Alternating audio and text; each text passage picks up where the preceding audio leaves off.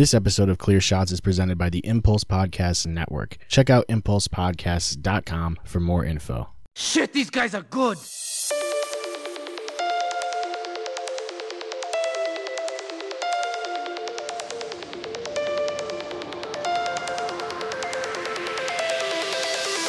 Don't give them clear shots!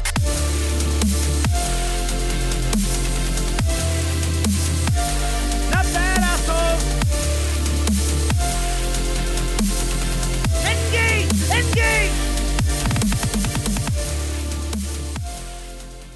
Hey guys, I want to talk to you about Sneak Energy. When you look at the ingredients in your typical energy drink, you usually see a lot of things that aren't good for you. And if you're tired of that and you want to make a change, check out Sneak. Sneak is a low-calorie, sugar-free, powder form energy supplement that you simply mix into water. It's got amino acids, vitamins, minerals, and 150 milligrams of caffeine. I drink this stuff every day at work and it never gives me jitters or a crash. If you're looking for a great tasting form of energy for only $1 per serving, all you got to do is click on my referral link in the description of the podcast and you can pick up a sample pack to try all of their flavors today. And we're recording. All right. Welcome to the Clear Shots podcast, everybody. My name is Seth the Executioner Skinner. Mine is Jake Cooking God Jones. And, oh, by the way, Kyle, you need a nickname, so. I didn't prepare a nickname, but my name's Kyle Perez. All right, fair enough. Ruby, we'll take it. Oh, shit. Yeah. Oh, shit. I'm playing, I'm playing Burnout Paradise, I'm sorry. Okay. You're always playing something. Sorry, I got a new house. I'm in a new house. True. Kyle helped me move in. Yes, my I did. TV, I'm in my, you can't see, you got blacked Yeah, it out looks great. background. It looks But, great. I have my couch completely parallel to the TV. And when I left for work today, I was like, I have like 100-something gigs on my Xbox. And while I was at work, I was like scrolling through and I was like, I'll download that. And then they were all here. And yeah, so I'm playing Burnout Paradise. But welcome to the show, Kyle. Thanks, man. I appreciate it. Yeah. So you played AAA. Did you play in AAA? I played in the independent leagues. Okay. So I saw that you played for the team in Roswell. Yep. I was with the Invaders. I spent 2 seasons there, and I kind of moved around in between. I was talking to an Angel Scout for a little while, and I played in a team in Kansas as well, and up and down leagues. The way that works is the independent leagues are not affiliated with Major League Baseball, but it's kind of like a feeder system, and they kind of, a lot of teams will hide players there. Do they go to like Mexican leagues or something like that? They can. Yeah, we had a teammate that ended up going to the Mexican League and played with the Rieleros de Aguas Caliente, which is equivalent to AAA. They're on, the minor league website, and so you can. There's a lot of places you can go. And yeah. So I mean, what were you, like a relief pitcher, a starting pitcher? Yep. So I was a starter back in the day. I went to college overtime, and my freshman year I didn't pitch a single inning. Came back out my sophomore year, didn't pitch a single inning. I faced one batter in a game we were down by 13, and decided to drop down to submarine. So I threw from almost my ankle. From there, I progressed and ended up becoming a short reliever. And senior year of college, I put myself second all time in games pitched in a season, and then signed with Roswell from there. And that's, there's a backstory to that as well. But I'll let you guys, go as needed. No shit. Yeah. So how hard is it? So you said you pitched submarine. You didn't pitch like that normally? Nope. I was over the top for about 19 and a half years of my life. And then. So you got to restructure your entire mechanics though. Right. Yeah. Yep. Did you do that on your own? Sorry to cut you off. Or did you have a coach for that, or? Well, so I get to college and, I'm struggling, and I'm talking to one of our more successful pitchers, and he's kind of a 3/4 arm slot guy. For any of my baseball fans, Chris Sale, pretty similar from there from the left side. And he threw a slider from there, and he taught it to me, and the arm slot was from about my hip. And, from there we're like, okay, well, you can't throw one pitch from your hip and everything else over the top, because anytime it comes from your hip, they're going to know what's They coming. know what it is. Yeah. So, we're like, hey, you haven't pitched at all. You haven't done anything worth a damn in college yet. Let's see if we can get a couple other pitches from there. So I started working. That's where kind of a coach came in. A guy I ended up running a baseball academy with. I was his first ever client. So him and I worked pretty diligently throughout the off season and said, let's get this, rolling. And we were not experts in that aspect of the game by any means. And we kind of just, went with it as problems arose. And well, do you change up what your pitches are, like your go-to pitches? Like, would you be like oh, well, since I'm throwing submarine, I'm going to start throwing like some sinkers or mixing, this slider on the outside kind of thing? Yeah, absolutely. Your throwing progression changes depending on kind of your pitching style. And once I drop down, I call it a sinker as well, but really it's just a fastball. And from that arm slot, this rotation of the ball pulls it into a sinker's movement. But that was my go-to. It was my bread and butter. And then I threw a slider from there. And how I would attack hitters, a lot of it is studying the hitters prior to the game. But either way, my go-to progressions were pretty consistent, and that definitely changed from going over the top to down low. Yeah, I know there's a lot of pitchers that'll call certain pitches like a screwball or whatever, but it's not really like that. Like, it's kind of just the way they deliver the ball or the way it moves, just that general action of it. It's really, a lot of times certain pitches are just two-seam fastballs, but they call them something different because they want to spice it up a little bit. Well, I mean, when I first started dropping down, I had other pitches I could kind of show. I threw a changeup and a slider, but at the end of the day, the only pitch that I could even throw really for a strike consistently was the fastball sinker kind of thing. So, you don't need to throw everything you have at all times, changing speeds to the plate. So I might stand there, come set, and sit there for 4 seconds and then pitch. And then the next time I might come set and go right away.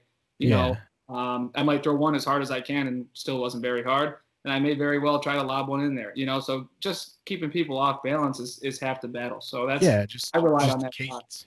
Well, I know that a lot of people say, like a lot of baseball analysts will say, like, you can get through just with a fastball and a changeup if you're good enough at commanding it and, understanding how to keep them off balance. Yeah. Yeah. I mean, location is huge, and you see it a lot of times in Major League Baseball. Greg Maddux threw 89, and he had one of the best baseball careers ever. And then even Aroldis Chapman does a great job. But if you look at his blown saves the last 5 years, you can hit 106 if it's right down the middle, Dude, and it's unbelievable that when I see guys that are throwing 100 miles an hour with command and they're putting it, they're hitting they're painting the corners. And it's like, how do you have that kind of command at that velocity? And I think it's just got to be years of developing your mechanic. I think mechanics are probably the most important thing, I would imagine. Just like in anything though, like bowling, golf, just like anything that's repetition. Once you get used to doing that, I think you just kind of get in the zone and you understand where you can put the ball.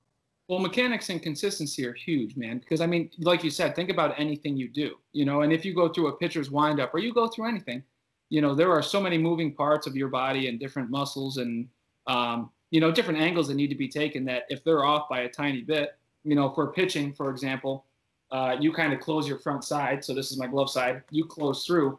If you close it too loosely, you're ripping your whole side open.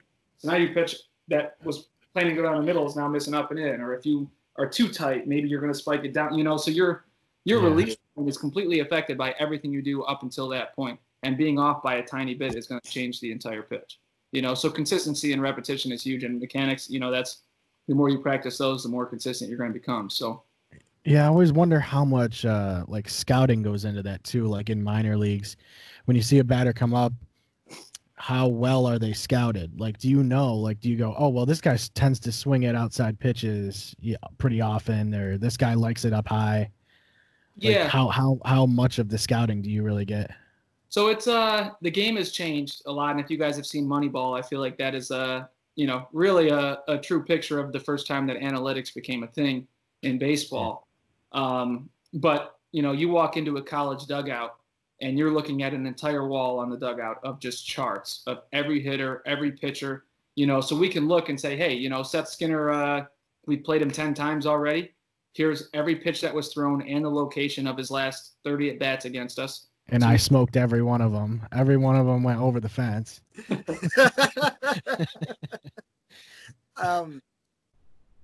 What's Moneyball? That movie with Brad Pitt and who else was in it? Jonah Hill or something like that? It's a good question. I don't even know. I can't remember all the actors. I believe it was Brad Pitt. Yeah. Is that the one where they start like the women's league? No, it was the Oakland Athletics. I don't remember. I don't remember. It was all like it was all about contracts and all that negotiation. Jonah Hill. Yeah. I'm just trying to see. Chris Pratt, Philip Seymour Hoffman, Keith Middlebrook. It really talks about the A's, how they kind of transformed what baseball was, at the time. And these guys were huge on analytics. They took a chance on what ended up being, kind of the guy who paved the way for submariners like myself. His name was Chad Bradford. So he was a big spotlight in that movie. And but yeah, it just talks about how kind of they evolved baseball, into what it's become, as opposed to you show up blind and just try to outplay your opponent. Now there's a lot of strategic things behind it, not necessarily strategic like the Houston Astros, but strategic in other aspects. Yeah. So they never, before that happened, teams were never really studying their opponents that much. You were kind of just winging it the whole time. Yeah, correct. They kind of go in the scouting aspect too. If they did the same thing, you don't just watch a guy and say, "Oh, he's got it."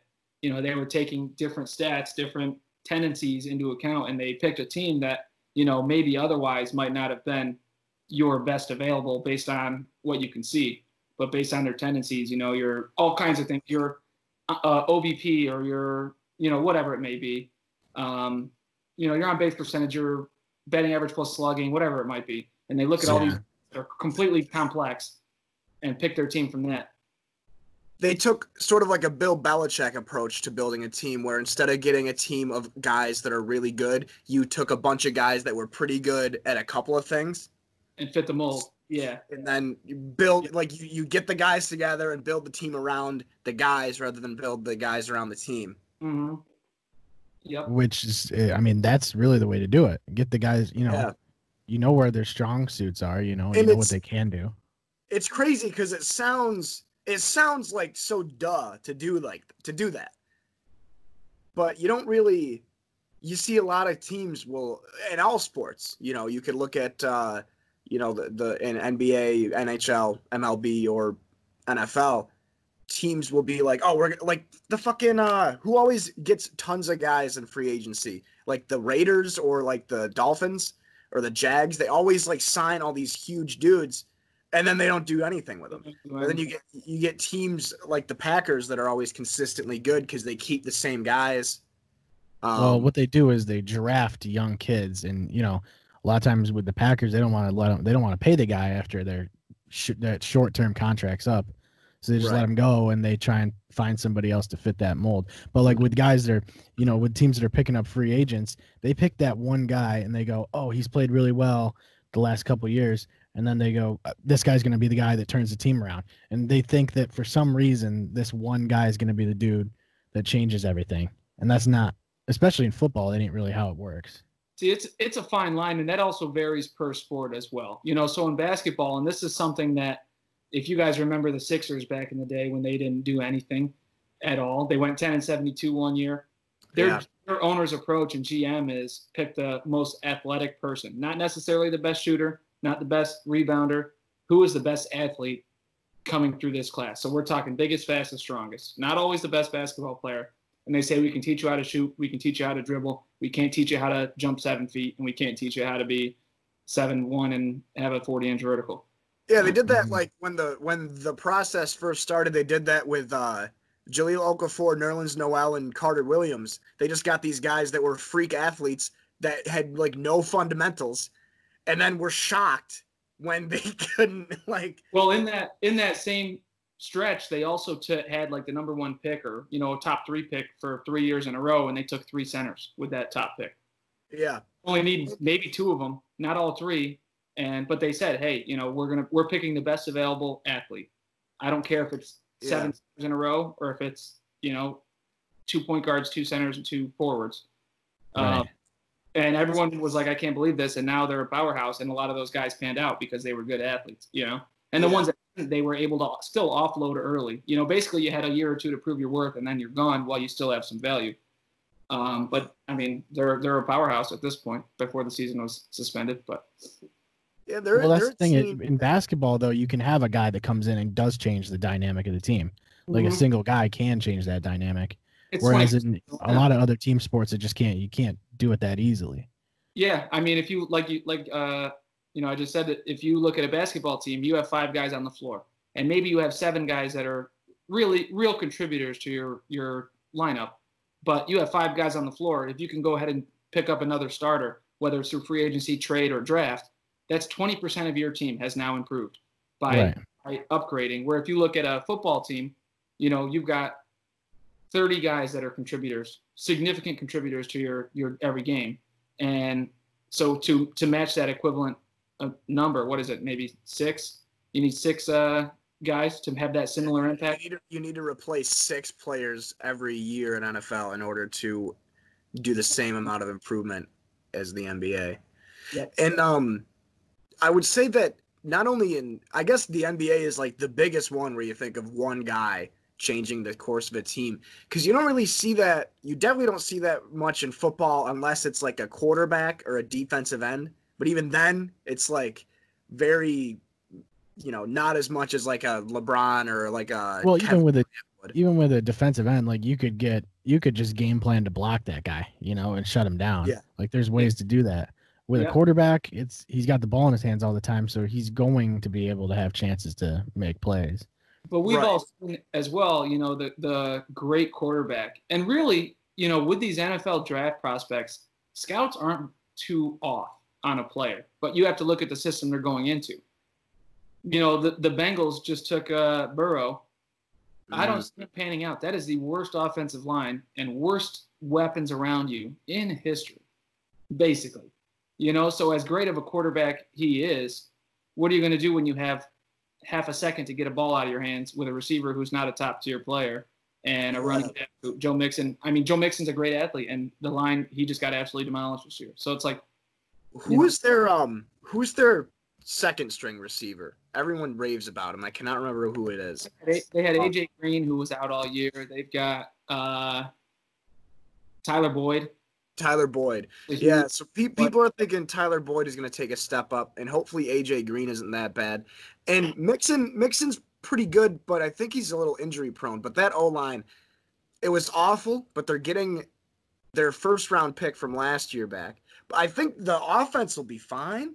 The defense is shot, though. The Bengals' defense is shot. Well, that's why I think you have to build, you know, in every single sport. You know, you can't reinvent the wheel overnight. So, for example, like the Steelers, I'm a Steelers fan. They traded their first-round pick this year, which the Steelers they're struggling in a lot of ways. You know, between Bell and Brown leaving, Big Ben has been hurt every year for the last 20 years in a row. But they went out and traded for Minka Fitzpatrick. But he perfectly dude, that was such a huge move. You know what I mean? So it's like, yeah, getting rid of a first-rounder, sure, maybe they could have gotten a great quarterback or a great something else, but that quarterback's not recreating an offense. It's pretty holy. You know, it's Swiss cheese for sure. Yeah, that's part of the thing too, is like when you draft a guy, you got to make sure that they're going to fit with your scheme, your existing scheme. Yep. And they're going to work well with your head coach, because, you know, you get a lot of guys that are quarterback and, you know, they're going to butt heads with their head coach just because they want to run this. They want to have this much control over the huddle. And, you know, you have to make sure that those sort of things meld too. So there's like on field and off the field conduct that you have to look at. So scouts aren't just looking at their talent. They're looking at, you know, how they conduct themselves as a person as well. Right. That's I mean, there's so much more than skill that goes into any sort of sporting event. You guys know, with any sort of team environment you've ever been a part of, is if you don't get along with each other, I mean, quite honestly, you need to be able to get along with the people you're playing with. I mean, you're a family at that, you know, it's together, everyone achieves more, you know, everyone's working towards a common goal. If you guys aren't meshing in every sort of aspect, whether it comes to your play style, your friendships, your relationships, whatever it may be, if you don't have the person next to you's best interest at heart, you're not going to be successful. And I've seen Well, that's why you see certain guys not get signed by teams because they know that they're locker room cancer. you'd rather have and it's guys going to tear the whole team apart. half as good but twice as good of a fit, you know? Right. And so, like my first year in Roswell, this group of guys, we still talk every single day. You know, years later, this was from 2016 to now, and we broke just about every single league record in hitting. But this was a team that, you know, you might catch us at the strip club together on a night where people who don't even go to strip clubs were still there to be a part of it, you know, and it was 25 guys that we just got along, man. We meshed, and we weren't necessarily the most talented team, especially when it comes to your past experiences, your resume, your, you know, raw talent. We didn't throw the hardest, we didn't whatever, but it was, you know, a great experience when it came to the friendships created. And it was, you know, at the end of the day, you're going to give everything you have to win a game. And we ended up, you know, putting up like a league record in homers, RBIs, everything. And our pitching Well, I mean, it's like you want to be around people that you enjoy being around, and especially if it's your, whether it's your job or if it's just something you enjoy doing anyway. Yeah. So it makes it better for everybody. You don't want to sit there and be around everybody that you fucking can't stand. Well, picture going to work. Yeah. If you hate everyone you work with, you're going to dread going to work. And when you're there, you're going to be less motivated to perform, you know, or to whatever it may be, to be quick if you're working the drive-thru, or to have great customer service if you're working in retail, or whatever it may be. I mean, think about the numerous jobs that are out and about, and, you know, you're just less responsive to negative attitude and negative energy. So, yeah. I mean, it only makes sense that you would want chemistry, locker room chemistry. Yep. Well, like I said, there's guys that are star players, but they're just not good in the locker room. They're just assholes. And that's why they don't get signed. Antonio Brown. Oh. Yeah. But I mean, he did get signed, but he went to New England, right? And then he played like a week, game. Like 4 more allegations came out, and yeah. Then he said something about Robert Kraft, and then he wants, you know, he's the guy who like sends the drunk text to someone telling him to die, and then takes it back the next morning and says I was drunk, kind of thing, you know. Right. Yeah, he's a nightmare, dude. You don't want that guy. Stay away from him. Yeah, the Steelers were loaded with him. Even Le'Veon Bell's a cancer, and I bought a Le'Veon Bell color rush in December, and the season ended shortly after, and he never played another game for the Steelers. So I still wear it. It is what it is. I my back against the wall so no one can see. Yeah. Well, they're expensive just think jerseys. it's a Willie Parker jersey. Willie Parker was sick. Dude, I'll never forget, like growing up, the first football team that I really followed was the Steelers. I don't know if Sep knows Matt and Ryan Martin. I don't know if you do, Kyle, but that whole family is. Ryan Martin. Right, my age, Ryan Martin. He has an older brother. Yeah, that one. Oh, Ryan. Yeah. So like they were Steelers fans, so they got me into the Steelers. So I was like obsessed with the Steelers from like 2003 to like 2005. And then I went to my first actual NFL game, and my dad was like, "If we're taking you to this game, you have to be a Cowboys fan." I'm like, "Okay." But like, and that's how they get you, dude. That's how they keep you in the cult. Man. It's like those timeshare things. Like you take the tour of the timeshare to get free Disney tickets. I had to root for the Cowboys in a Steelers jersey. Or no, I was in an Eagles jersey. Sorry, I liked the Steelers and the Eagles because it made my dad wicked mad because they were so much better than Dallas at the time. That's why that's why I ended up liking the Packers, because my dad didn't like the Packers. He was a Cowboys fan. Right. And the Packers would always beat them back then. So I was just like, I'm being a Packers fan immediately. I don't know, man. I fucking love football. I don't know what I would do, like that Le'Veon Bell situation. That'd be like if Zeke left Dallas. Yeah. Or like the Antonio Brown thing was so insane because it was like his whole, at least for like Steelers fans probably knew how kind of weird he was before that whole situation. I thought he was like the model player. Like he never did anything, never got penalized really. Then all of a sudden it's like, you know, John Gruden is a racist And then it's like I'm throwing cinder blocks at toddlers that live outside my building to like I'm gonna fondle my personal trainer. And it's like this dude had like he had a career year. Like this dude had like a Peyton Hillis-esque year of scandals. Like Yeah, but that's the thing, man. Here's like I think it's because of social media and how easy these things can get out now. So like, back in the day, you had athletes that were doing that shit like crazy, guys that are in the, Hall of Fame record books and shit. And Charles Haley was the biggest maniac in the world. Dude, it's like they were like a lot of them were just scumbags, they're like hitting women and shit. It's like, I mean, they don't hear about it because there's no Twitter. Even if they can fly under the radar, the wheels fall off once one thing slips. But then you look at other things like Aaron Judge, if you guys, know a lot about him from the Yankees. And I've met him a few times. Luckily, my roommate in college or in pro ball was his roommate in college. No way. His new girlfriend, it's like a new fling. It's not the same girl that he was dating when I met him. Got a DWI the other day, and that was all over the news before anyone could even blink, So like before, it has nothing to do with him really. He didn't get behind the wheel. He wasn't even in that state, I don't think, at the time. And just think about it. Boom.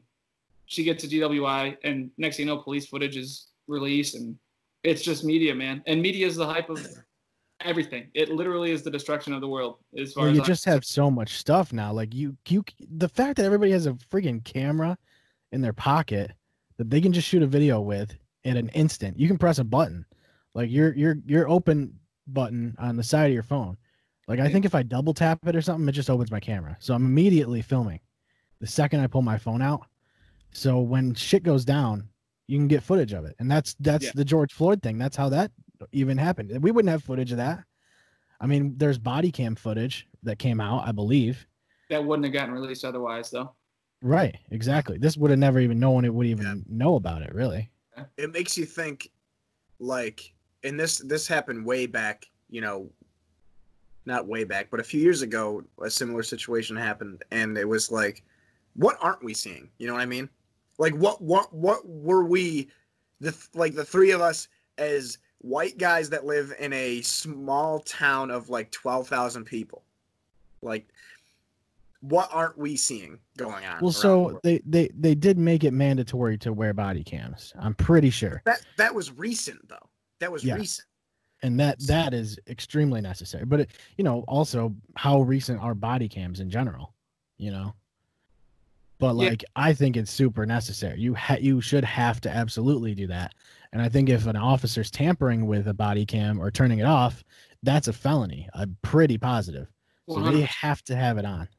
100%. And that goes from all walks of life and all crime severities, man. It's just there's injustice top to bottom that can be caught otherwise, and it's just things get grimy, man. It absolutely does, and you see all these lawsuits or whatever they may be get thrown out the window because there's no evidence. And I'm like, don't tell me the body cam didn't catch it all, It's missing footage, and you hear stuff. They have dash cams, they have body cams. It's 100. Like something, and even just the audio from those things, that sometimes is enough, And it serves a dual purpose, it's a double-edged sword because there could be a time where an accusation has arose where a body cam is going to completely resolve the situation. If you did things the right way and a body cam caught it and you're being accused otherwise, let's put an end to it. Go ahead and watch the camera. Yeah. It's a fine line. Roll the tape. You know what I mean? Yep.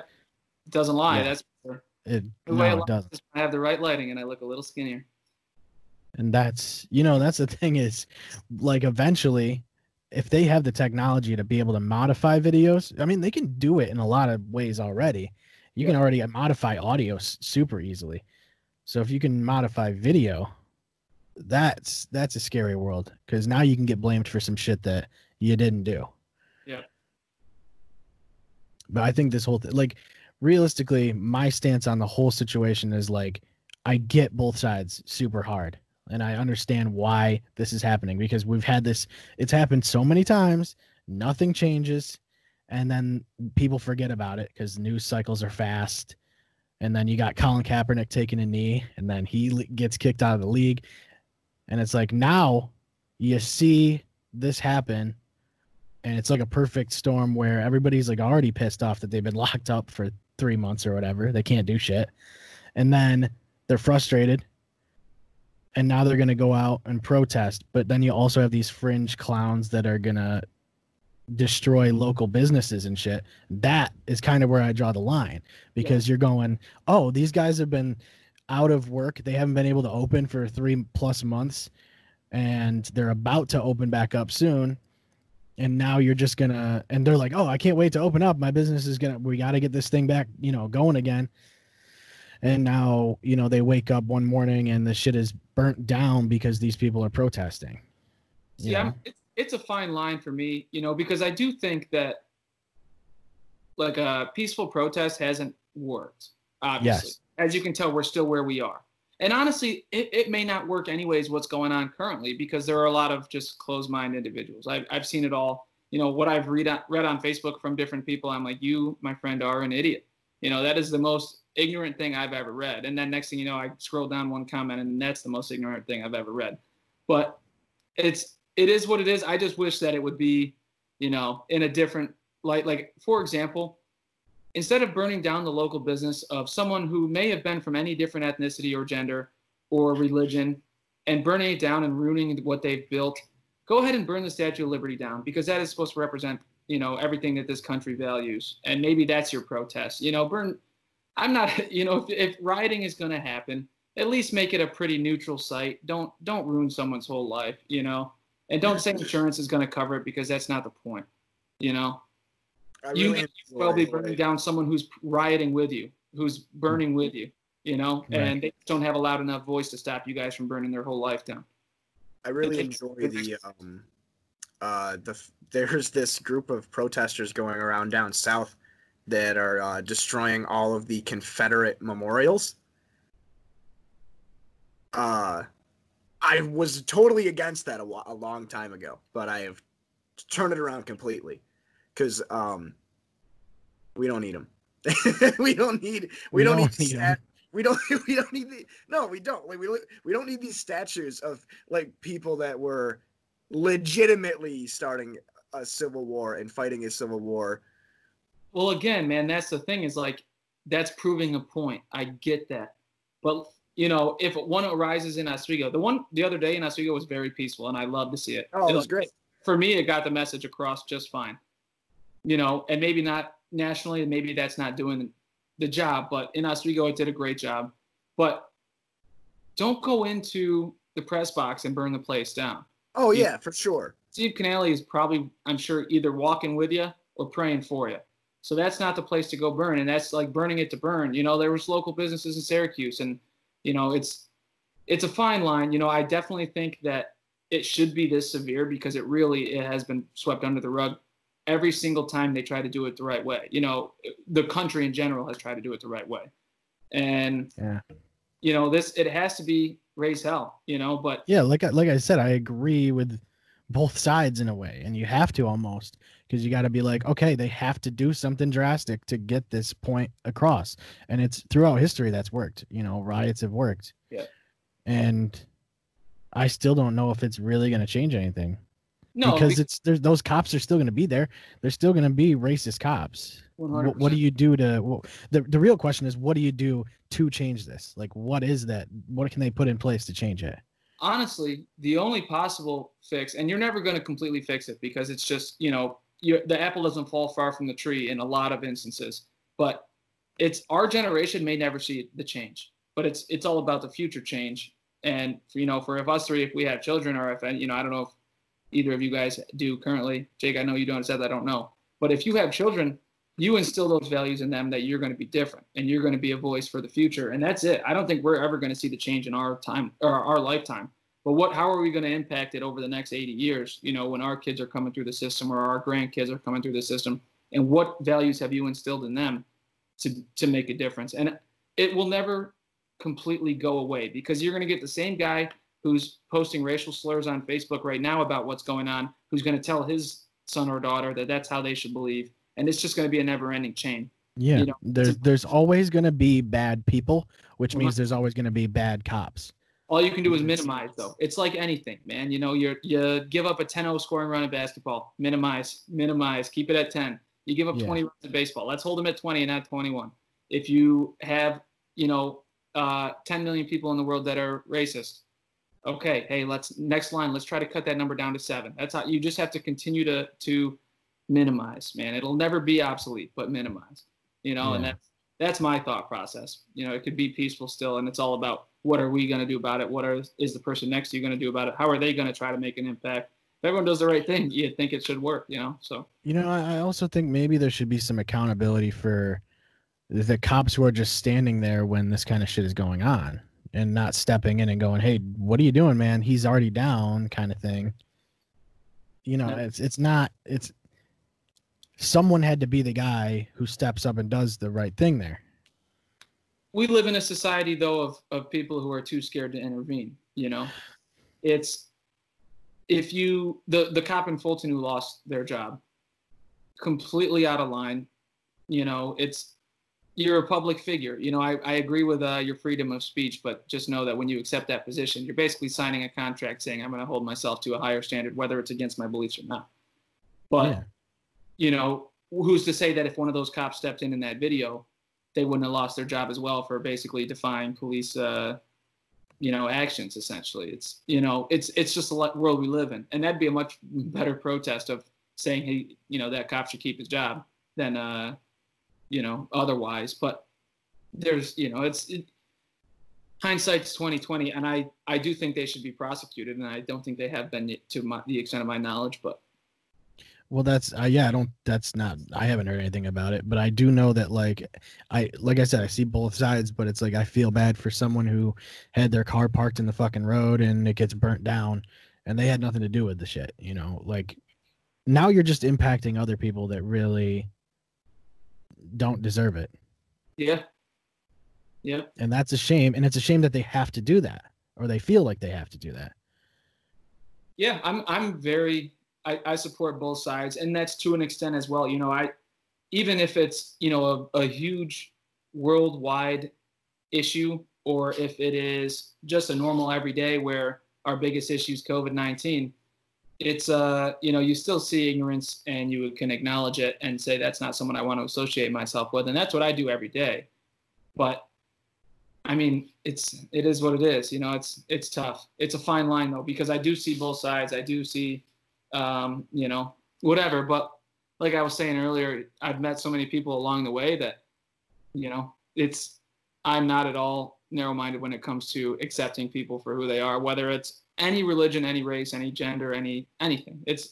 You're a good person, you're a bad person. You come from this past, and here's your current, your present, and here's what your values are going to lead you to in the future. And that's all that judgment. That's one thing I never understood, is being able to judge someone or make a decision about who someone is before you even know who they are, before you actually know them. Like that just doesn't make any sense to me, because you just don't know the guy. Plain and simply, you don't know the person.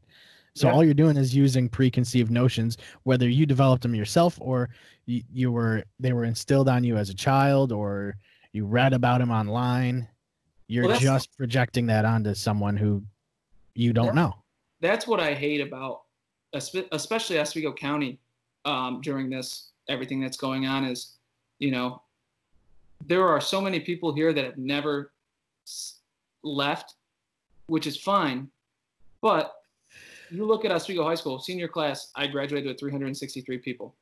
There were probably 15 total minorities, and maybe 2 of them were African American. So therefore, you haven't really experienced that anyone of a minority to say you have a clear picture of, hey, that's someone I can associate with or don't want to associate with. And that's still going to be a bias if you say otherwise. But you don't have the perspective, to say one way or another, or whatever it may be. And it's like, and that's Oswego. Oswego is one of the higher populated especially when it comes to Hispanic Latino. It's really not a bad, I want to say it's 94.6 Caucasian, about 4% Hispanic Latino, which I'm in that mix. And then like 0.5 for African American or something of the sort, the demographic in Oswego. And it's like, I would imagine that would be a way that racism is perpetuated, is these ecosystems where there aren't many minorities and it's all white people, and they sort of get into that ecosystem where they're just, it's alien to them. Yep. another race is. And because they live in this one area where they grew up without coming into contact with these people, it's a very strange, like, it's just going to keep perpetuating it. And I think that might be part of the problem. Yep. Is the lack of diversity in these areas. Yeah, from traveling around, I mean, I played people from all walks of life, and I'll never Sure. forget. I played with a team in Syracuse. We were Syracuse Saltcats, which the team's based out of Syracuse, but we only had 2 guys, I think, from the 315, and only 3 total from New York State. So we were just based out of New York. For me, I was one of the locals. But I mean, our demographic, we had someone of an Asian descent. We had myself. We had 8 people that were black. We had one guy was homosexual. And it is what it is. That was just our team makeup. There was no judgment. There was no, anything prior to meeting these guys. And that's a very similar situation in my Roswell team. Is I still talk to these guys every day, every single day. I just don't get like why people even care so much. No, it's Like, until it's really affecting you personally, ingrained. it doesn't matter. It's ingrained in a lot of people to just believe that, Hate. here's what I see. Here's what I see. I haven't heard you speak yet. I haven't seen your actions. You haven't done me wrong, but here's what I see. And here's what I've seen in the past of people from your background or your race or your gender, and immediate hate. And it's unjustified. Agreed. And a lot of times they don't even have a justification for it. Correct. So, And about perspective, man, you don't always get it here. So where is that coming from? I'm gonna quick switch topics. I agree. We're getting off on a rampage here. Kyle, if you could be, are you familiar with the book series Animorphs? I'm not. You're not. Well, let me educate you. Yeah, I'm not overly informed on it. But So it's this book series where these kids can morph into animals. okay. All right, I'll show you a couple covers. So my question for you is, if you've seen the books, you've seen the movies, you've seen the shows, you played the games, you know what I'm talking about, right? You see this? Oh yeah. Oh, I watched this growing up. Yeah, but I don't remember that well. But I knew it from somewhere. Yeah. So if you could be any Animorph, what would you be? But what would you be if you could? Or like, why would it be? Why would you choose a Droideka from the Phantom Menace? Oh, let me take a look. I'm looking at some covers here. Yeah, I used to read these. You could pick any animal or Droideka. Oh my. Oh no. I feel like everybody used to pick these books when they were would go to like the book fair or whatever at school, because they didn't want to read actual books. They were just like, this looks cool. Yeah, I they were like, let's didn't check necessarily this out. remember until I started looking at the covers here, and Yeah, I was like, yeah, that's it. And I see the little evolution of a human into something different here. So Would you Yeah. pick an animal, or would you pick a Droideka? Because you can also pick a Droideka. Oh man. Dude, that's so tough. I mean, I feel like I might have to go for an elephant of some kind. I want to go for the biggest thing in the book so that people are more feared. I'm just letting you know. Droideka shreds elephant. Like, Why am I, okay, I like that. why am I looking at that? But just so you know, Droideka shreds dude, one Droideka, every elephant in the world, Droideka, 100 to 1 odds. Or 100% odds. You got to choose carefully, man. I still think I'm gonna be a B, dude. I'm still sticking with B. Yeah, Seth wants to be a B. I don't understand it. Yeah, but like, you're hard to hit. You know what I mean? You can evade real quick. What about a Raven? I would like the ability to fly. I feel like that'd be pretty sweet. That's what I Well, mean. you could pick a flying elephant, but you're blind in one eye and deaf in the other ear. So you'll be you gotta blind in your left substitute eye something and out. deaf in your right ear. Yeah, that's fine. You're fine with that? The opposite sides. Yeah. When half your face is just completely useless, other than eating some food or something. So Yeah. I would like to go separate here, but I think I could do that. You have to offset a little. All right, Yeah. and also your teeth are like really tiny for an elephant, like fundamentally tiny, like you have wicked small teeth, and you can never clean them properly. So they're gonna start rotting out. Yeah, and then you're like nose- a half blind, half deaf elephant with like a bunch of dead teeth. No one's gonna want to hang out with you, It's but okay. you can fly. So Yeah, flying elephant, 100%. just so you know, Droideka shreds that elephant. Well, but here's the question: Jot that down. when you anamorph back into a human, do Does you my still human- have shitty teeth? Like, do you still have shit teeth? It's and fine. This is the animal That's version. one ear This and is one the eye. animal version. Oh, so you go. I could very well be a great. I could be a model in my human form, and next thing you know, I go to the shittiest flying elephant in history. Yeah, you go to the Shittiest flying elephant in history. Gollum of elephants. Yeah, that's tough. We're- I mean, We're gonna let you see a flying elephant, but here's one that is just completely not worth it. Oh my yeah, god! yeah. But you would get the sympathy vote. You'd make so much money. They'd be like, we'll put up posters that are like, half blind, half deaf, dead tooth elephant, last tour ever, and then the tour never ends. Like we just parade you around for like the rest of your life. Jake's gonna Well, it have outside depends. Nelson Funeral Home locked up. I'm gonna be chained. Yeah. And I'm gonna be a Well, it's like- I'm gonna be a droideka and I'm gonna watch you. Are And we then- doing this in like a And then when I go to kill you, I'm like, Yeah. You know? Is this in an anamorph world though, or are you the only anamorph? That's the real question. Because you can't really make a big event out of it if he's not the only anamorph. here we go. We'll add an it follows approach to it. Anybody that you have unprotected sex with can also be an anamorph. Okay. So you're just spreading the anamorph all around, Yeah, dude. you're just, Yeah. and then anybody that Is it something society fears? Are they gonna have the same things that I pass along, or are they gonna turn into their own anamorph? That's another question. Yeah. They just Yeah. want the ability though. They want to give it a shot. Say I'm gonna be sexually active. I have to say, would you like to be a blind and deaf and horrible teeth flying elephant? And if they say no, then I'm gonna have to say, unfortunately, I'm not interested. And they have to sign a waiver and shit before they hop on. yeah. But then you could have like a horde. But I think one droideka still takes out a whole horde of those elephants. Yeah, they should put it in that battle simulator thing, totally accurate battle simulator. They Yeah, should put droidekas in there. That'd be sick, dude.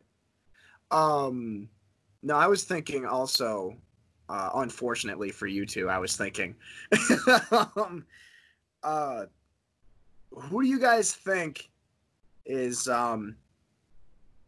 like, since you've been watching sports, and we can pick any sport, what superstar that you grew up watching do you think is going to be forgotten by the time that you have children? Like, when you, like, let's say you have kids and you're watching NFL or baseball, basketball, hockey, and they're asking you like, "Oh, Dad, who did you like watching?" And you're like, "Oh, I liked watching this guy." And they're like, "Who's that?" Like it's like, like a guy that was a legend right now that will like not even be thought of in 20 or 30 years, That's actually a great question. And honestly, I could probably tell you a few from each sport. So that's tough. If we're going to narrow it to one, I got to do some thinking. We can Yeah. think each come up with one. I think honestly, I think a guy like Chad Johnson Yeah, I could see not gonna be Chad. forgotten in like 20 years. I mean, people will remember him for being like really goofy and kind of a diva, but people are already forgetting how great he was, and he only retired like 8 years ago.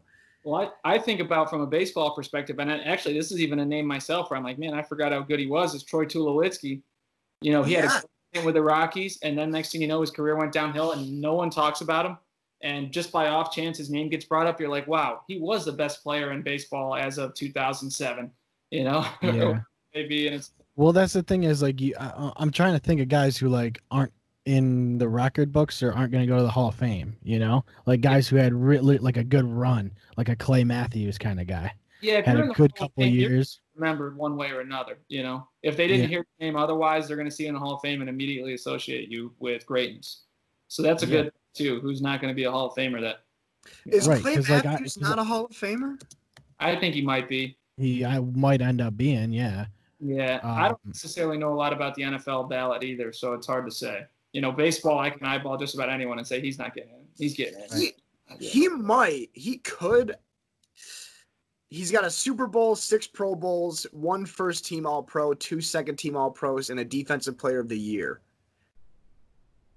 And he was Yeah. also pretty big in the media, too. He's still going as well, I believe, isn't he? He's still The playing, age yeah. now. Last I knew. But I think he gets in. I think he gets in, and you know, he was a big part of the Packers in that time frame. And Sure, you that's know, what I mean. A.J. Or Hawk like a is- Charles Woodson or something. You know what I mean? Charles Woodson was, you know, he I don't know if he's in the Hall of Fame already, but He, you know, he either isn't has or to is be, going right? to be. He's yeah, I believe he's he is. he's arguably like the greatest defensive back in football history. If you right. include But do you college think like 20, 30 years down the line, the kids that are just getting into football are going to know who he is, kind of thing? I think yes, exclusively because he has a Heisman Trophy as a defensive player. I got to kill this spider. I mean, you can look. You can kind of go all throughout sports currently and think about all these guys that have major impacts. And like, if we just keep it to football, Julian Edelman's a great player. Oh yeah, He won't be a Hall of Famer, I don't believe, and I don't think he'll be remembered in 15 years, let alone 30 years from now. yeah. You know, Tom Brady's a given. He 100% is going to be remembered forever. Got the spider. You know, I question even like Troy Polamalu, guys like that. Like, he's one of the best safeties to ever live, I would say.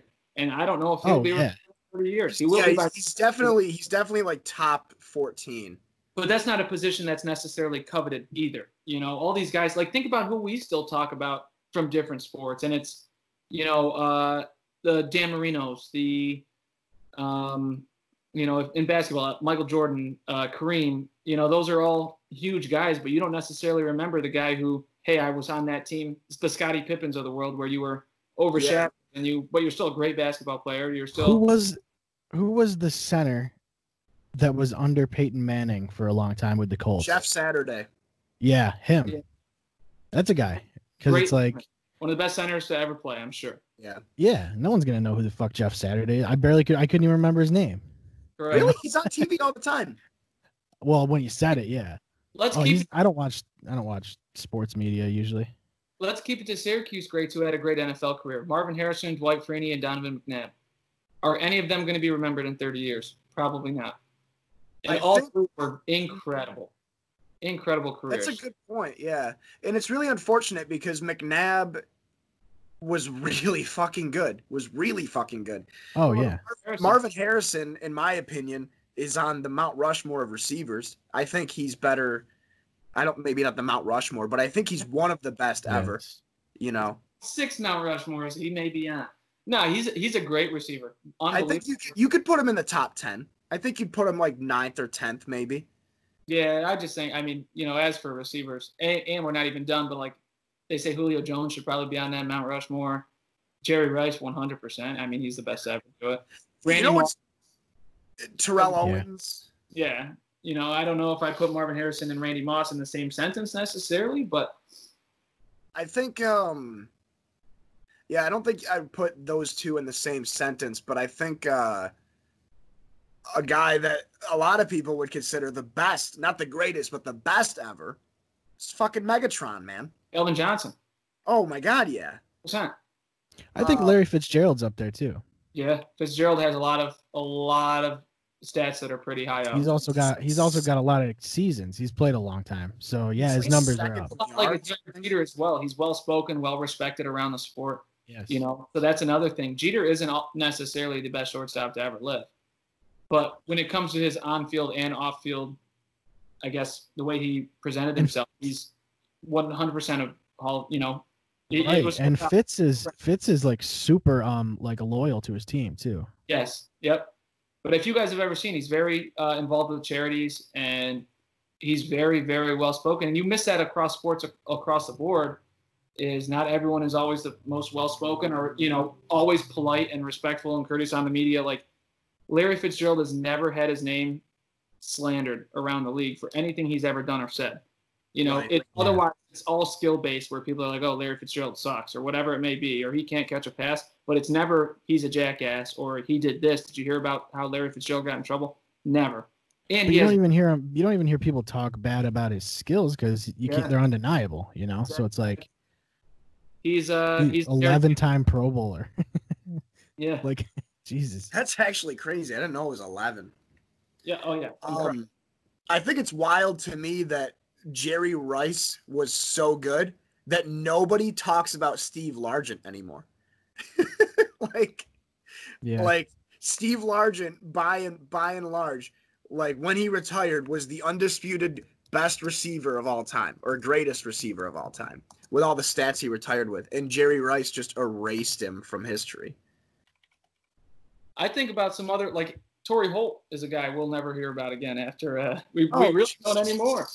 Great receiver. That's what I was thinking. That's who I was trying to think of, because I was thinking about the Rams with Kurt Warner. Yeah, Torrey Holt had a great career. Marshall Faulk. Great runner. The other receiver, Isaac Bruce, right? Isaac Bruce. Yep. These guys. That's what I was thinking. Was back in that era, like Donald Driver kind of guys. Yeah. Yeah, this Donald Driver. Yeah, I mean, you had what's his name? Javon Walker. You had Amon Green. Oh yeah, Amon Green. Yeah, I forgot about Amon Green. I watched a game the other day. I don't remember if it was it might have been a playoff game, but I was watching that whole team and I was like, wow, this team was nasty as hell. I mean, that was back in the Brett Favre days, but yeah. Oh yeah, they were good. Oh shit, fucking Andre Johnson. Oh, from the Texans. Oh yeah, sure. What the fuck's he up to? Andre Johnson. That guy was like. I still remember when he turned Cortland Finnegan into Cortland Innigan because he beat the F out of him. I was like, Jesus Christ. You've never heard that before? I remember that, yeah. I've never heard that before. I do remember the fight, but I've never heard that before. Yeah, dude. He turned Cortland Finnegan into Cortland Innigan because he beat the F out of him. Love it. So let's see. Dre. Never going to get talked about again, and his career wasn't really that good, but he was definitely someone who was in the media, is Pac-Man Jones. Oh my God, yeah. Dude. You all love to hear about what Pac-Man's so crazy because, like, that guy, I remember my dad. Oh, Adam Jones is not who I wanted. It is Adam Jones as Pac-Man Jones, but I got Adam Jones, the baseball player. Right. Yeah, grab a beer. Word. You got to just type in Pac-Man Jones. Well, it's crazy because, like, Kyle's out of the room, but it's wild because Pac-Man was like this super hyped player, and then he doesn't get a Pro Bowl, or he doesn't get an All-Pro until his 9th season. So he was 30 when he got his first All-Pro season, and then literally didn't do shit. Like, it was so weird. This guy that like, I remember when he signed with the Cowboys, that was like a huge deal. Like, he was going to turn the Dallas defense around, and I'm pretty sure he was suspended for most of that year. But I'm trying to see. He got into some shit, didn't he? Well, yeah, I think he shot himself, or he shot a gun off. He shot something. He shot somebody, I think. I don't know. He was at what the fuck? On the morning of February 19th, 2007, during the NBA All-Star Game weekend, Adam Jones was involved in an altercation with an exotic dancer at a local strip club. Jones and American rapper Nelly, along with someone known as Richard Rich, showered the stage with hundreds of $1 bills, an act known as Making It Rain. Club promoter Chris Mitchell then directed his dancers to collect the money. According to the club's co-owner, Jones became enraged when a dancer began taking the money without his permission. He allegedly grabbed her by her hair and slammed her head on the stage. A guard intervened. Jones threatened the guard's life. Mitchell and a male associate left the club with a garbage bag full of $80,000 and 2 Breitling watches. What was Yeah, the none other? of that all seems okay. He got caught paying extortion money to people that same year. So, yeah, he was suspended for 22 of 28 games and then came back, did jack shit. Probably with got in a the fight. Bengals. He had a couple on-field altercations as well. Yeah, that's right. He did get in trouble in game. He was like he would get like personal fouls or unnecessary roughness and stuff like that all the time and like just being an asshole. But he was a TNA wrestler. Some of these guys in pro sports, He won a tag team title with Ron Killings in TNA. What the fuck? Oh, that's R-Truth. He won a tag team title with R-Truth? Not many people can say that. What the fuck? Dude, how is Adam Jones not the most famous fucking football player of all time? He's up there. oh, I mean, think about some of this in-game stuff that goes on though. Like Ron Artest back against the Bad Boys Pistons in the Palace. Oh, the Bad Boys 2.0. Yeah. With I mean, you got Chauncey Billups and Ben Wallace and those Rip. Pistons are absolutely disgusting. We talk about it all the time with a lot of my friends, and that is the most underrated, really role-playing team kind of guys you'll ever see. When it comes back to our topic before of, you know, these guys just fit the mold, man. Chauncey Billups, you had Rip Hamilton, Tayshaun, Sheed, Big Ben. Oh, you know, dude, it is absolutely disgusting to me that Ben Wallace is not in the Hall of Fame yet. I do not understand it. Live. The guy won. Maybe we should have riots. He won defensive player. I'm ignoring that. He won defensive player of the year 4 out of 5 years. Was an all-star 4 straight times. 5-time All-NBA. 5-time All-Defense. That just blows my mind that he's not. I mean, he's pretty much. Well, do you have to be put on a ballot? You have to be put on the ballot for the Hall of Fame voting, right? I'm sure you can't just fan vote as well. for like this guy. In the NBA, yeah, you have to get nominated and then you have to get in. But the thing with the NBA that's different from like the NFL and the MLB is that I know with baseball you get how many years of eligibility? 8, I believe, something like that. It's not as much as you think. Really? Like 15 maybe? Google it. That's a good question.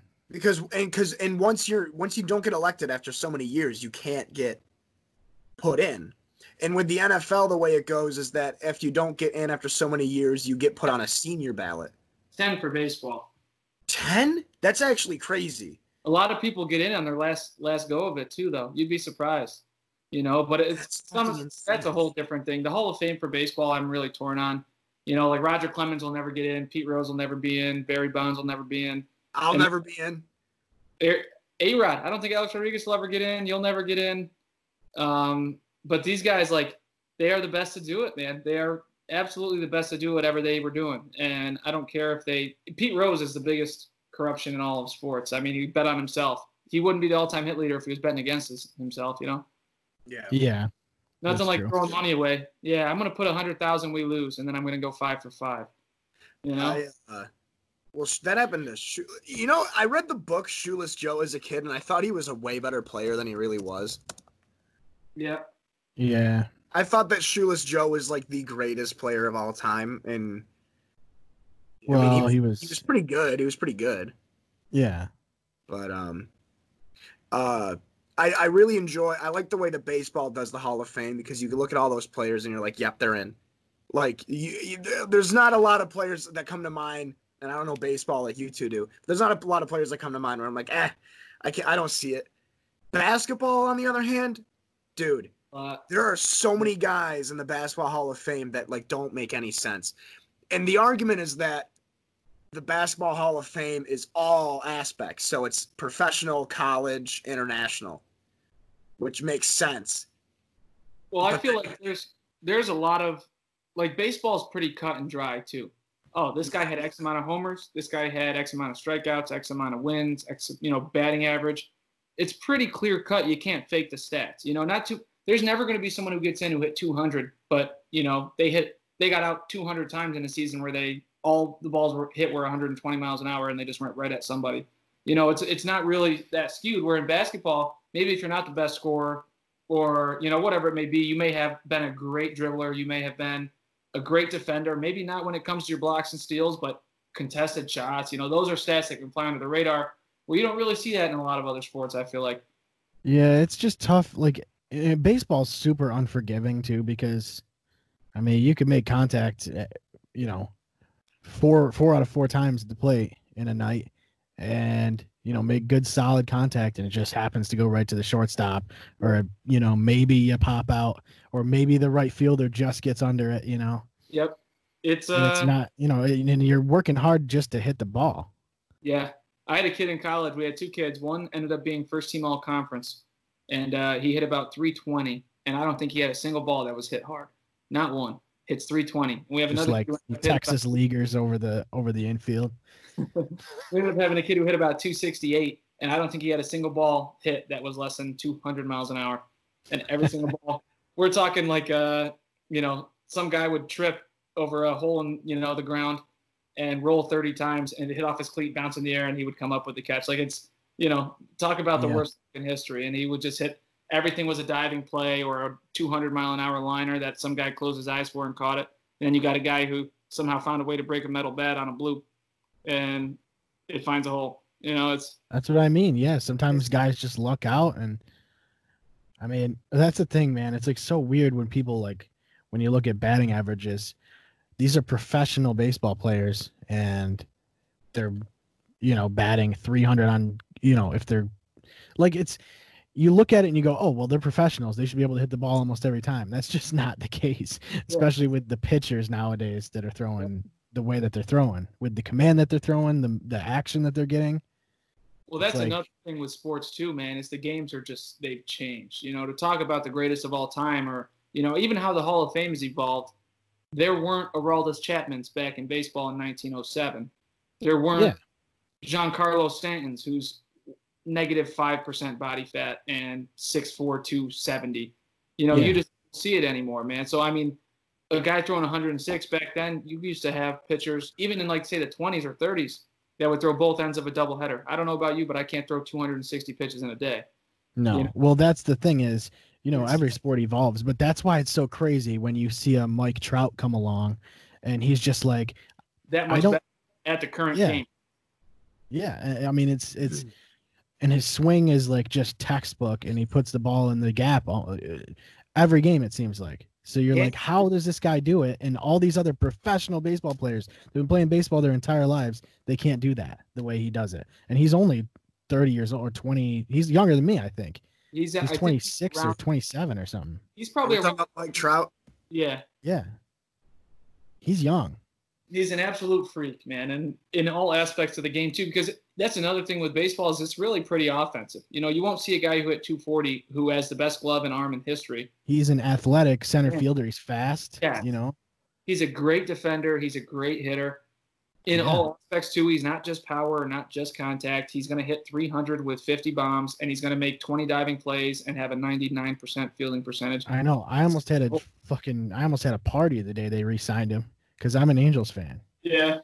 Keep that guy. Do not let that guy go. Do not let him. I don't care how much you have to pay him. It doesn't matter. You keep that guy. Okay, hang on. It says he's as of 2019, he led all active major league ball players in career slugging percentage and on base plus slugging. What is slugging? Is slugging when you get contact? What is that? Slugging is I want to say it's amount of bases per at bat. So the max slugging would be like a 400 or 4,000, whatever that number, 4.000, whatever. And usually your slugging is going to come out to a decimal. But for example, if I have 4 at bats and I hit 2 doubles, that's 4 bases. My slugging would be a 1. And you typically, you typically your odds if you have a single in 4 at bats and you go 1 for 4, your slugging's .250. Okay, so Mike Trout's Slugging Seven is is supposed to be ridiculously good. .58. Yeah. Is that good? Yeah, and the kid's he's 28, so he's not even a year. He was born in the same year as me. He's not even a year younger than me. Well, think about that, man. When you I think you're about the a lot math cooler of than it, he is, though, Seth. I like you more. if you get four at bats, if he's at a .5, then what's the math on that? He's averaging 2 bases a game in 4 at bat games. That That's could be ridiculous. 2 for 4 with 2 singles. That could be 1 for 4 with a double. And it's going to fluctuate from there. But that's incredible, man. I mean, if you can go That's 1 actually for 4 with a double fucking or 2 for 4 with 2 singles a game, that's a great season. Dude, even if you can get on base every game, like that's ridiculous. He's closer to a 3 for 5 kind of average, 3 Well, bases. his on base plus slugging is 1. So what's that mean?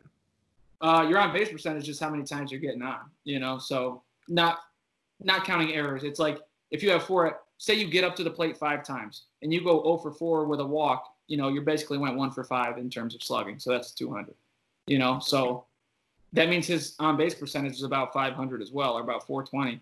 So that means if he has 10 at bats, he's getting on a little over 4 times, whether that's a hit or a walk.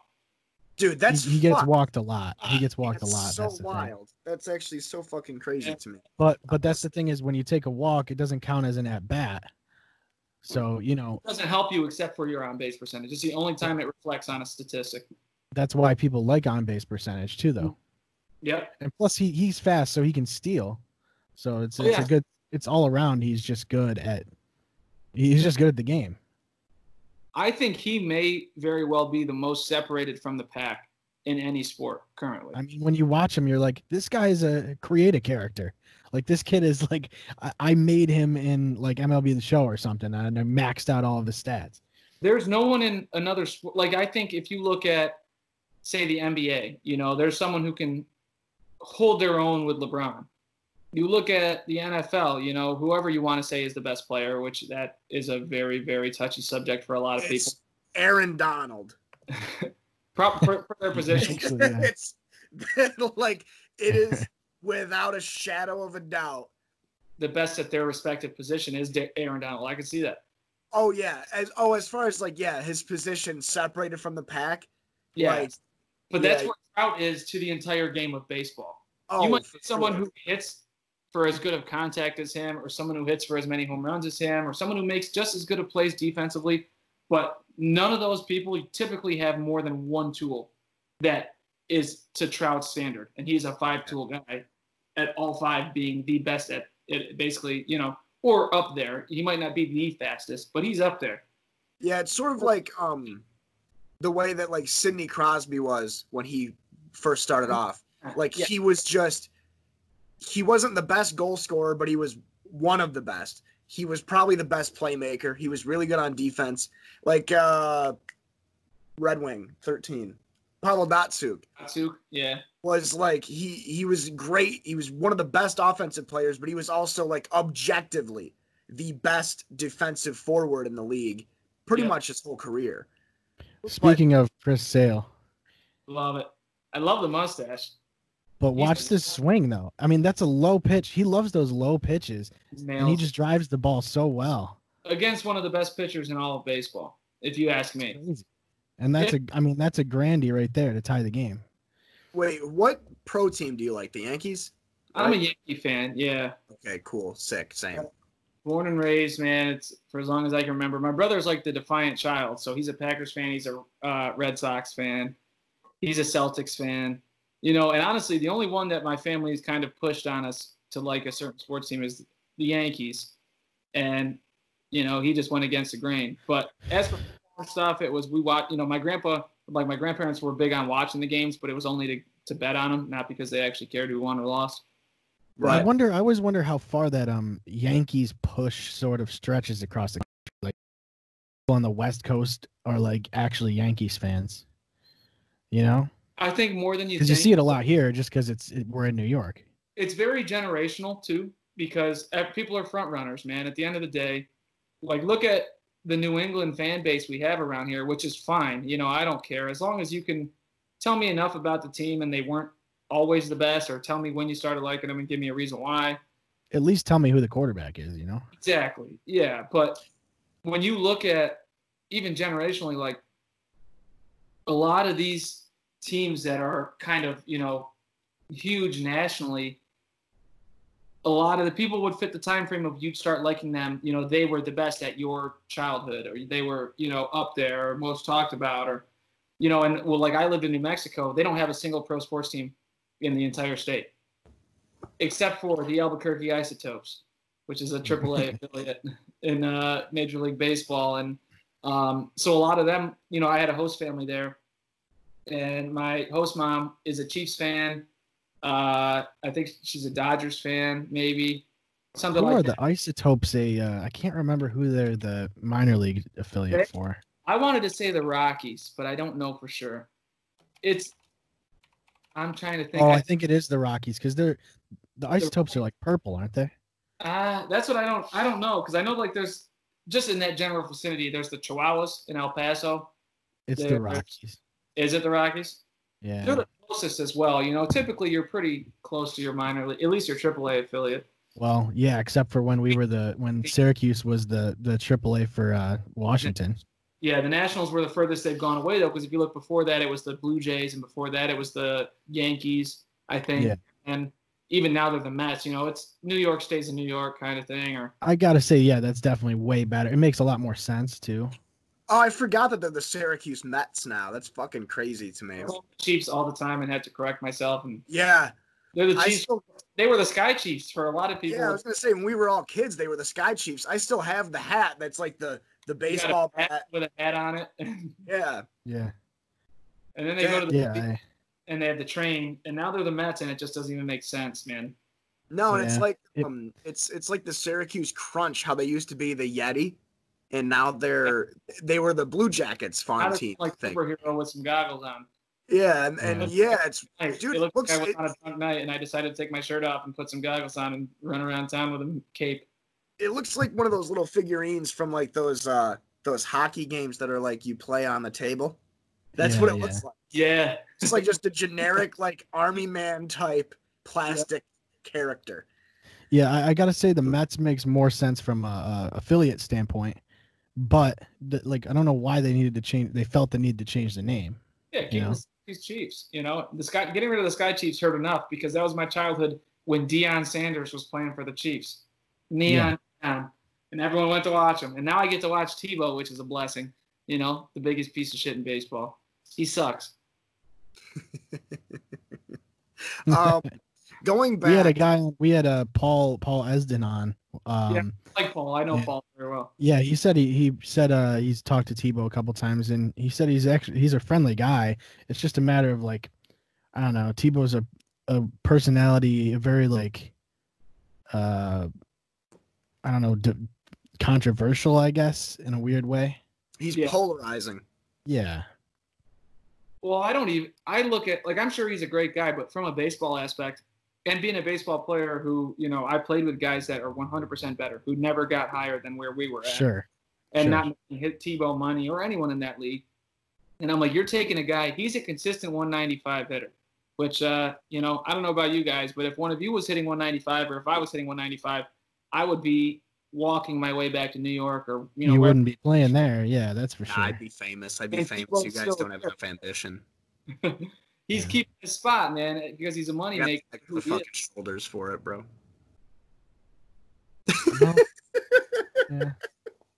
I want to go back to talking about how much better Mike Trout is than the rest of the league, but I want to circle that back to Deion Sanders as well, because I want to keep talking about sports, and I've had like 3 Guinnesses today.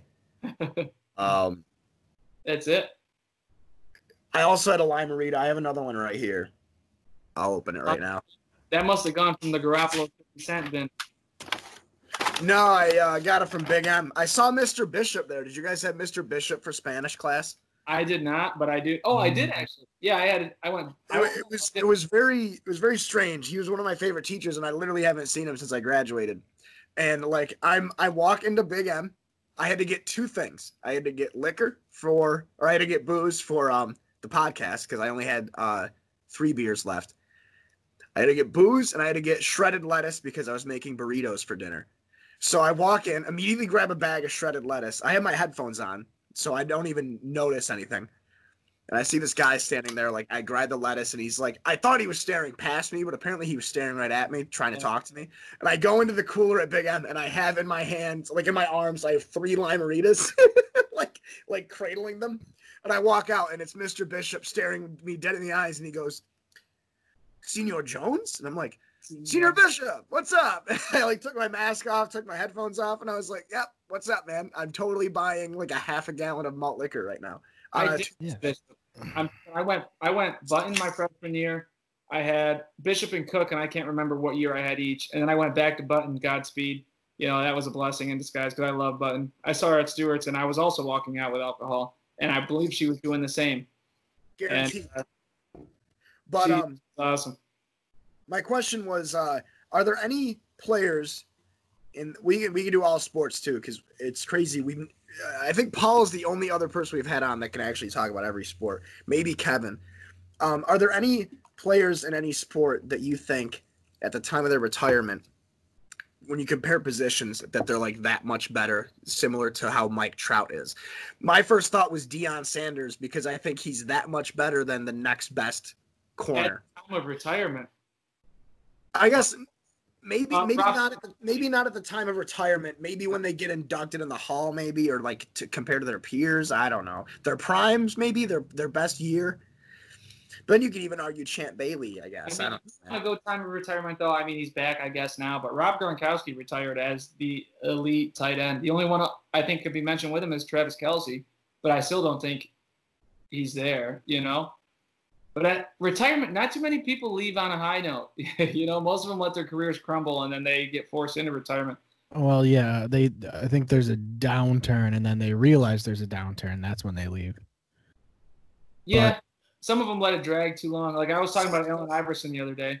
That's my basketball player ever. Oh, man. Dude, they say Allen Iverson was one of the best football players ever. Yeah, he was a Gatorade Player of the Year. Yeah, they say he was like just an unbelievable quarterback. Yeah, he's the only person to be named Player of the Year, like high school Player of the Year for football and basketball. Yeah. And people were saying, I watched something on ESPN about him, and he was saying like he got as good as he got at his second sport. Like basketball was his second sport. He wanted to play football. I would assume his play style has to be similar to Lamar Jackson. And he was a fast guy. Yeah. Fast dude.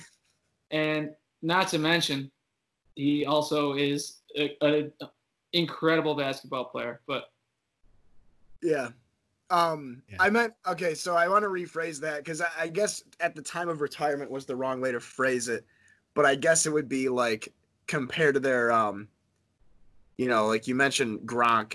Like if you take at every Hall of Famers or every great player's like best ever year, you know, I think Gronk definitely takes the spot. I think a guy like, you know, you look at guys like Lawrence Taylor or Reggie White, and I think that Lawrence Taylor and Reggie White are like that much better than the next best or the next greatest. You know what I mean? Yeah, like I think, like for running backs, and I want to say Emmitt Smith, but he's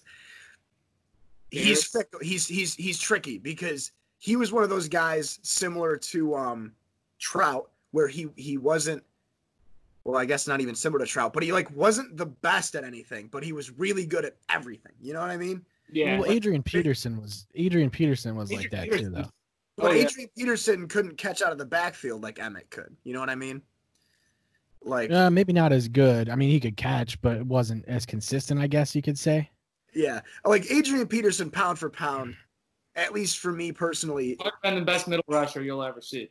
Yes, he's the best pure running back I've ever. I mean, that guy is a fucking monster. He's like 6'2", 220, and he's faster and stronger than everybody.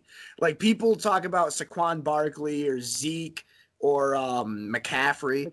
He's unbelievable, bro. He's crazy. He's very well rounded. He's like the next LT or the next Emmett or Walter Payton. Speaking of LT, he may very well have had the best running back streak in history of about 3 years. Oh yeah, yeah, he was he, like, ridiculous. He was clear cut.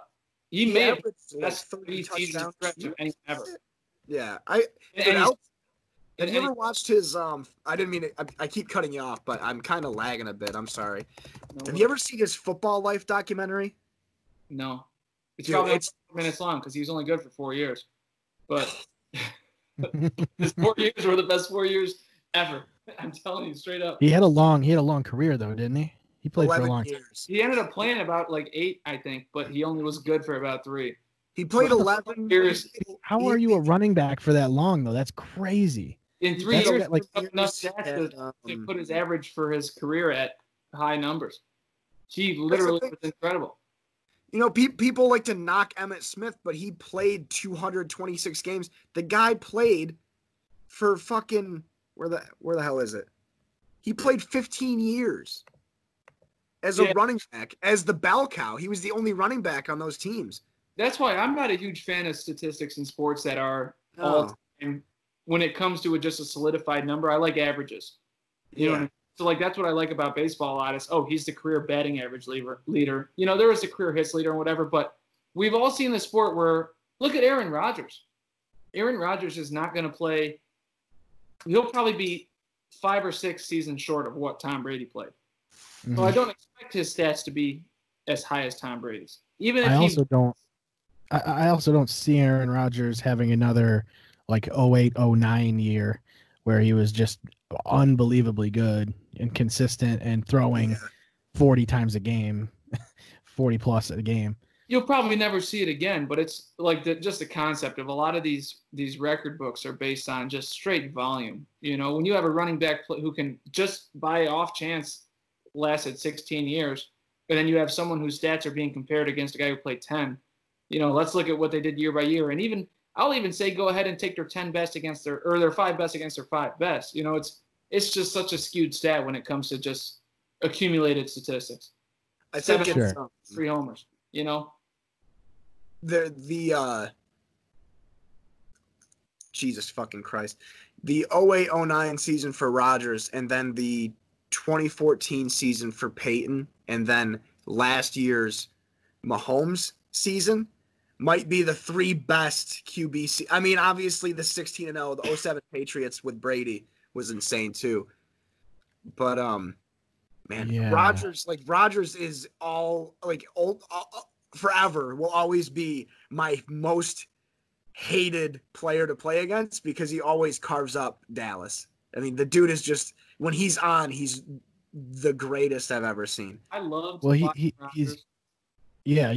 fun to watch because he's had so many comebacks and like Hail Mary comebacks and shit like that, and like he's just fun to watch even if you're not a Packers fan. You know, it's fun to watch any quarterback that's able to perform under pressure like that and do that consistently. What sucks for Rodgers, and I think honestly, when it comes to just raw skill, talent, we're talking. You're watching film only, and you can't see any statistics. He may very well be the best quarterback skill-wise to live. Honestly, but one, his career got cut, say 4 years short because he was behind Brett Favre, where you'd otherwise be a rookie quarterback coming into the league. 2, he didn't always have the same tools as everybody else. Like he did have a couple years where he was loaded. You know, if you can't make it work with Randall Cobb and Jordy Nelson, and he did have all the threats he needed to be successful. Oh man, when they won the Super Bowl, they had Jordy Nelson, Greg Jennings, Donald Driver was still there. Dude, and he scored a touchdown on a broken leg. Broken leg, Darren Sharper. Fuck you, Gumby. How was he running with a broken leg? Put the team on his back though, or is that Marshawn Lynch? They had a couple of them. That's both of them. He did both. Darren Sharper. Yeah. Hold my dick. Hardest hitting safety in the league. Shit, man. Luckily, Darren Sharper is going to be a guy that everyone forgets because he's a fucking serial rapist. Yeah. I was just playing Madden the other day with Gabe Woods, and he was playing as the Ravens, and they have a safety, Tony Jefferson. Yeah. Probably the most forgettable name in all of football. Yo, Did he have Lamar Jackson? Is this like a recent Madden? it was 20. Yeah, Yeah. Okay, then he probably won because he had Lamar Jackson. I beat him. Oh, really? Tony Jefferson playing the ball on all my passes. He would like be in a position to pick it, and next thing you know, he'd strafe and just go down or he'd face plant. And, like if you guys ever seen Trailer Park Boys when they're stealing from the cart corral and Ricky goes back. Yeah, I know that move. Yeah, it happens all the time. And Tony Jefferson. So Gabe's like, Tony Jefferson, one of the worst ball playing safeties in the league. And Tony Jefferson has stuck ever since.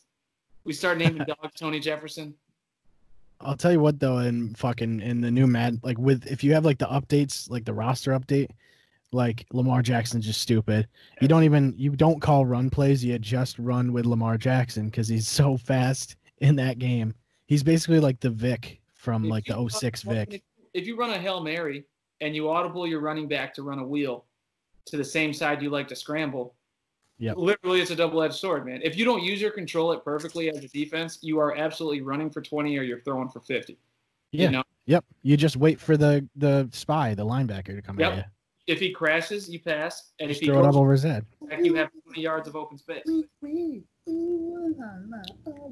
Yeah, dude, I think I talked about this maybe last week or the week before, where the Madden championships or whatever, the dude who won the whole thing just running the ball. He didn't throw a single pass the entire tournament.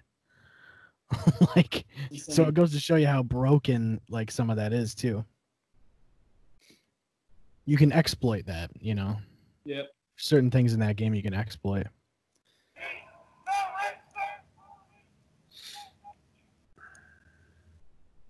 Yeah. You know what I am not a fan of? Okay, what's that?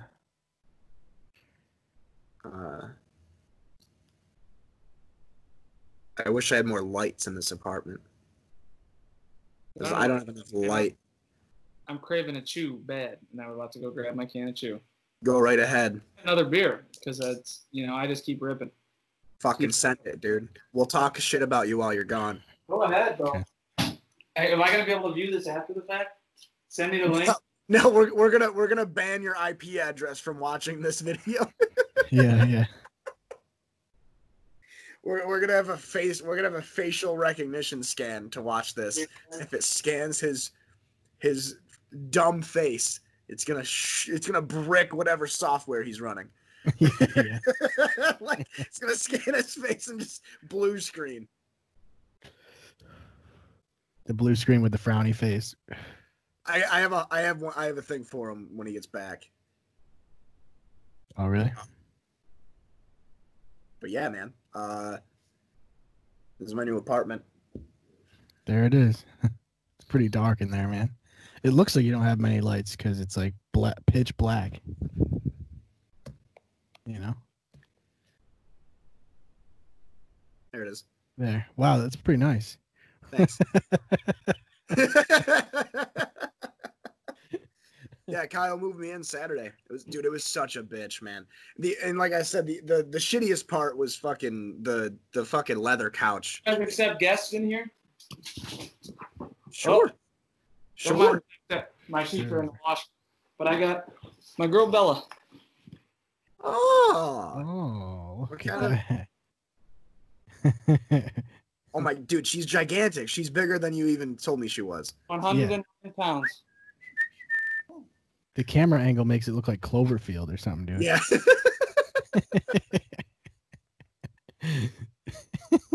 That's what the fuck, man? What about Cloverfield?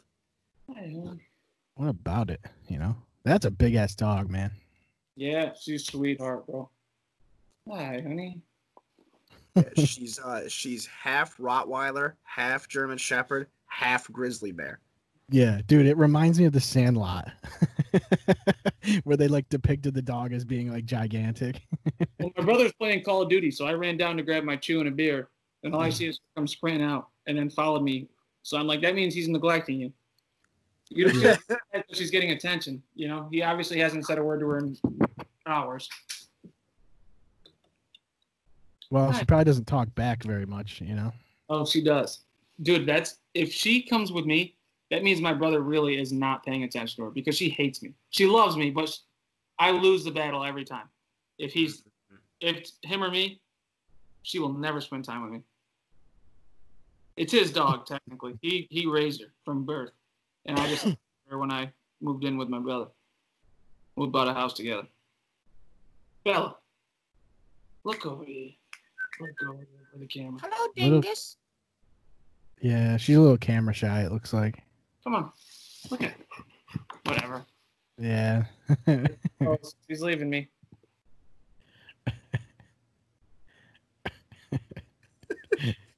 I wish I could have a dog here. I'm gonna get a dog. No, you don't. You don't. You guys see this?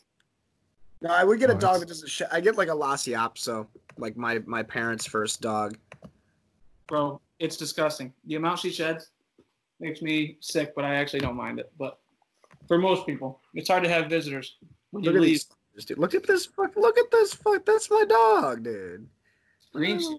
Look at the little dingy. Hi, Bill. Look at that. How do they even see? They don't. They don't need to, dude. They fly. They don't need to see. Really? That one looks like you can see. Look at this. Look at that. Oh my god. Oh, that actually looks exactly like the dog that I grew up with. That's Sierra right there. Oh, see you later, Belle. She was a little bitch. Oh wait, there she is. That's pretty accurate. Like, oh wait, actually, there she is. Except that That dog one- probably smells better than Sierra did. Oh, look at this. Does this teddy bear suit make me look fat? Wonder, is there a Lassie Opso subreddit? I wonder if there is. There has to be, yeah.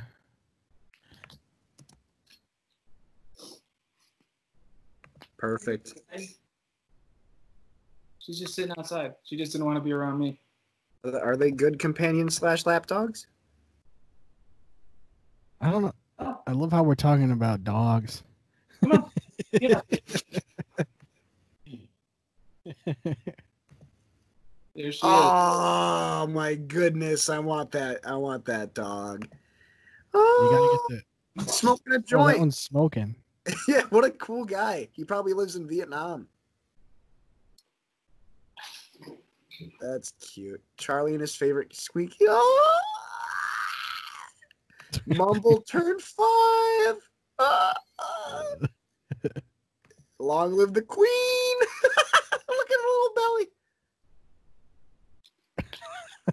Biscuit the reindeer. Oh God! Look at Biscuit. That's it. That's it for me. Where is the save image? You gotta make it your background. You know it, dude. So yeah, I don't. Let me. Yeah. I've got another dog, just real quick. There you go. She's really made it.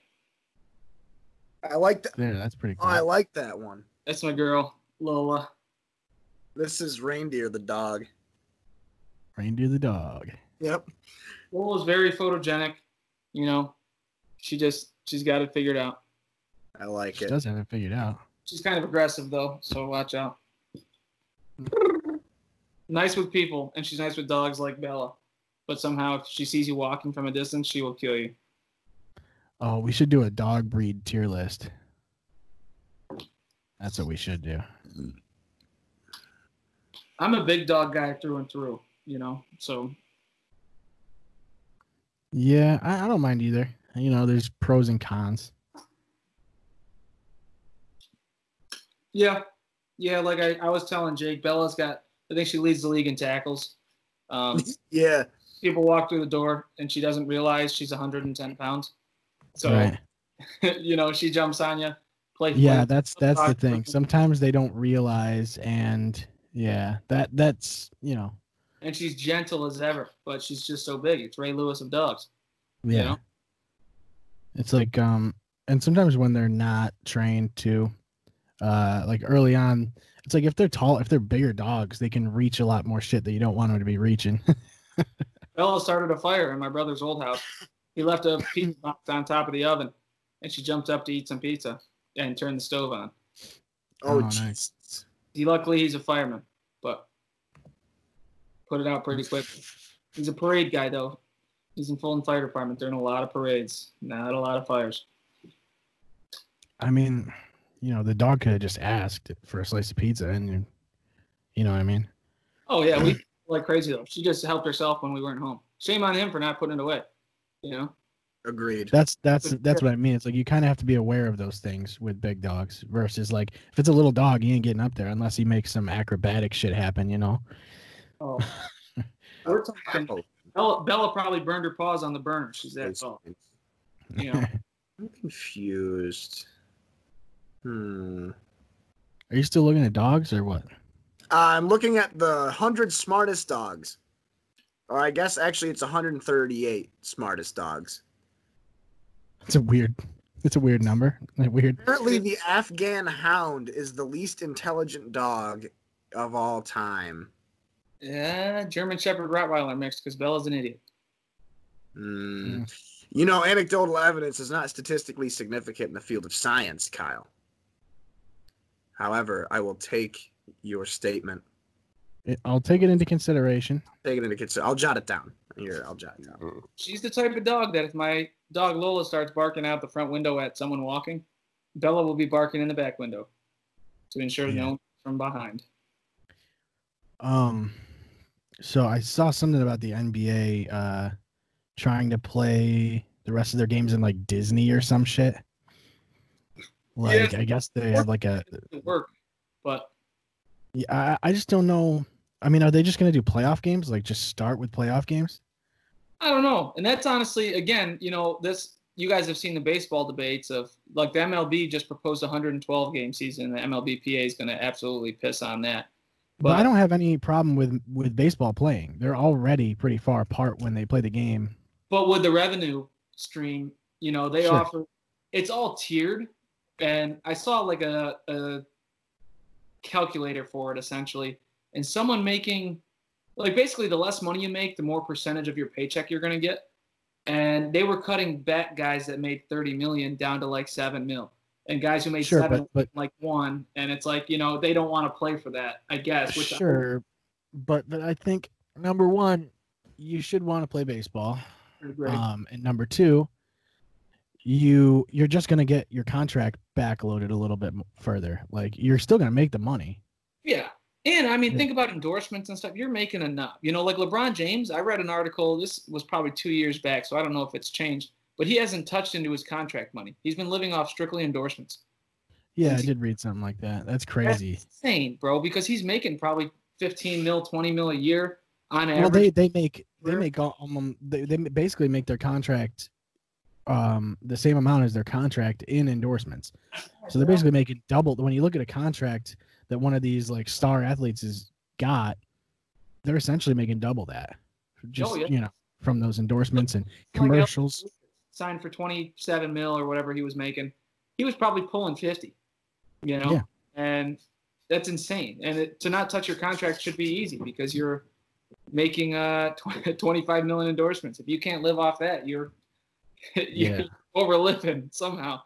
If I make 2,500 in a week, or bi-weekly, even bi-weekly, if I take home 2,500, I'm like, all right, let's go to, Wusa and let's drinks on me.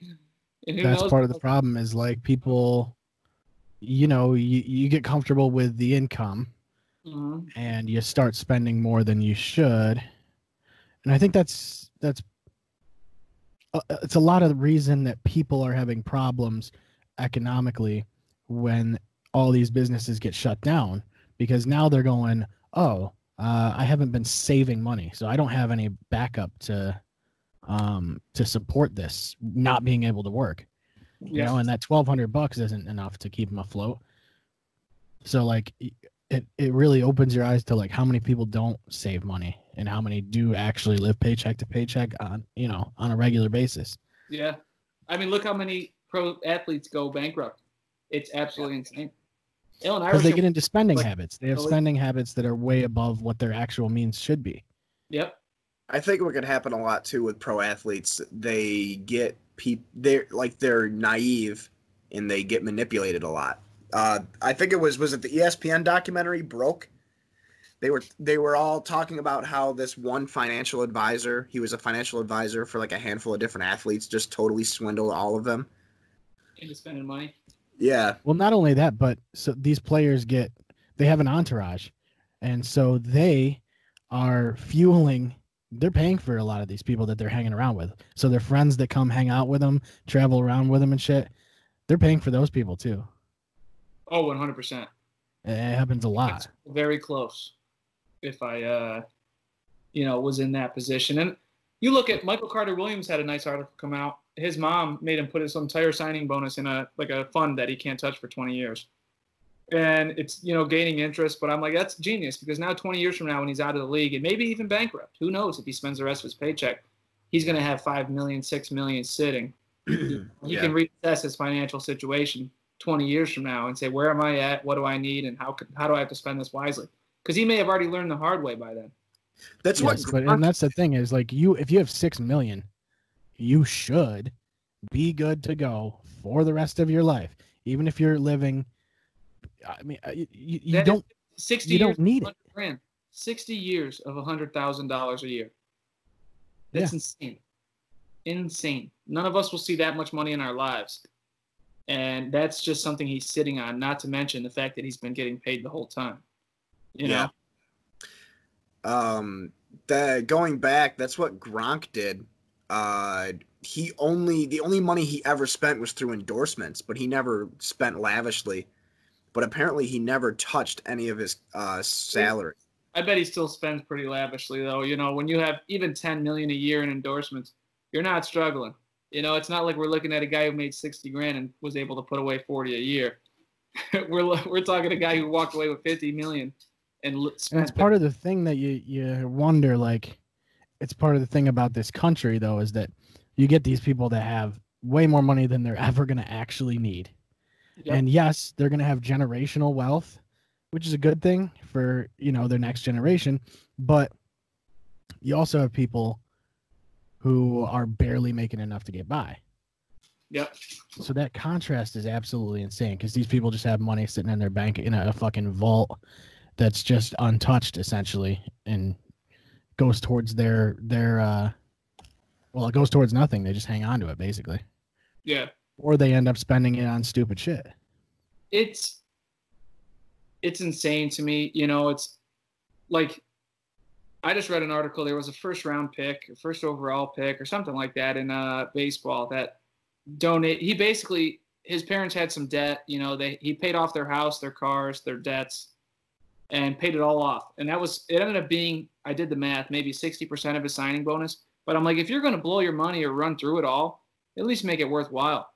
Your assets don't mean anything 5 years from now. When you buy a car that is now, it's bit the dust because you put 200,000 miles on it, then get rid of it. You know what I mean? Like, it doesn't hold its value like that. And at the end of the day, take care of your own. So I've already thought it's the pipe dream. But in the event I ever ran into a couple million, where is it going?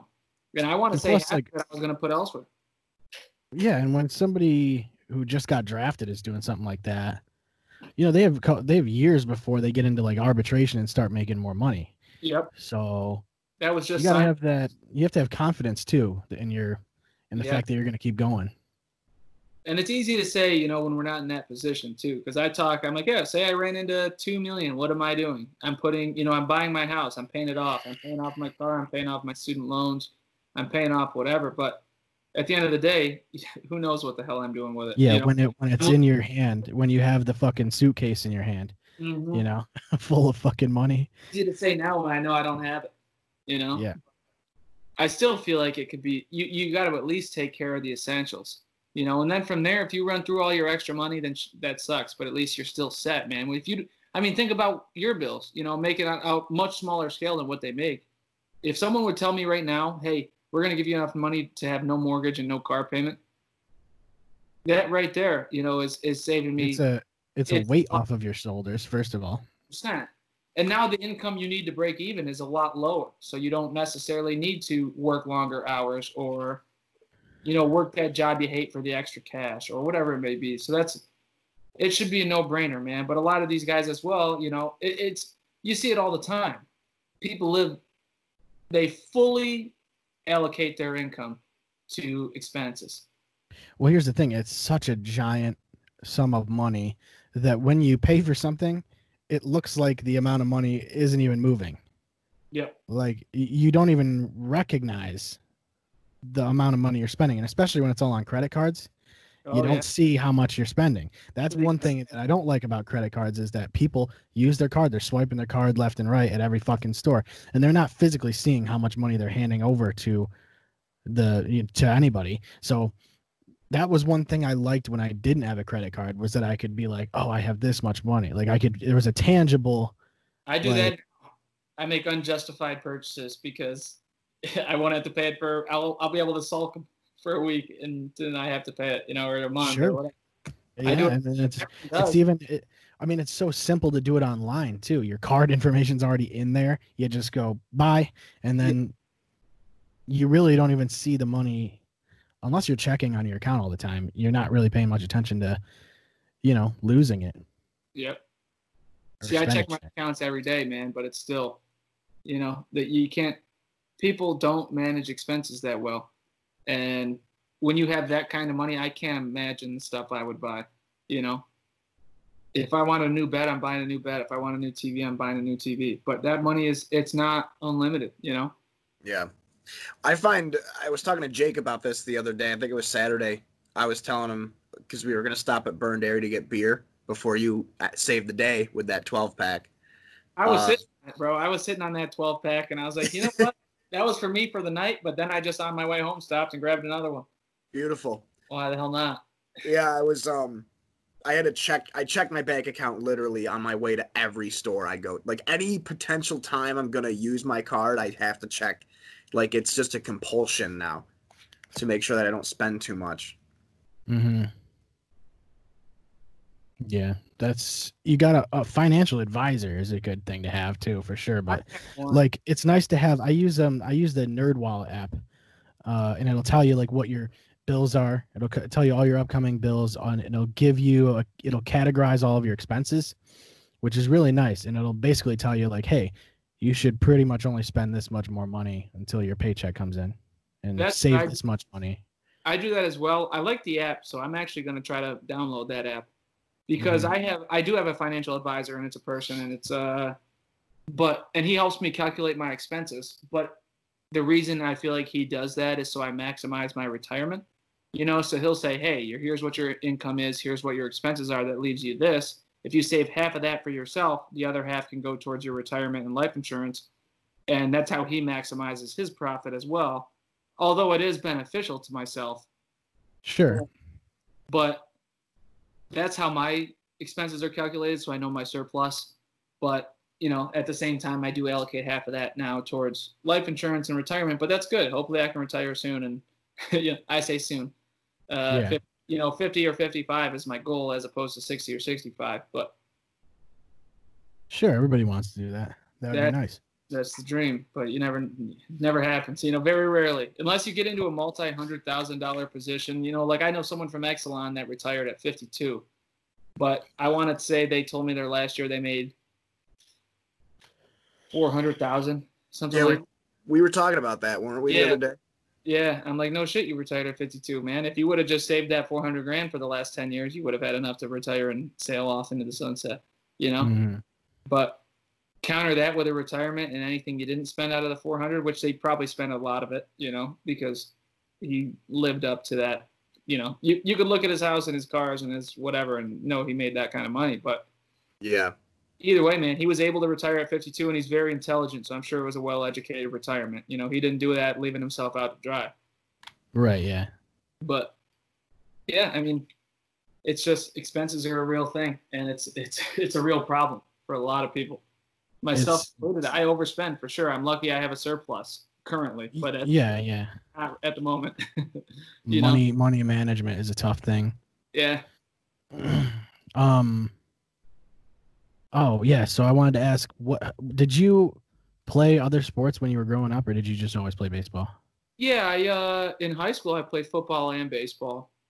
Yeah. And so I was a captain of the football team for a year, and then I was captain of the baseball team as well. And I played basketball a lot too.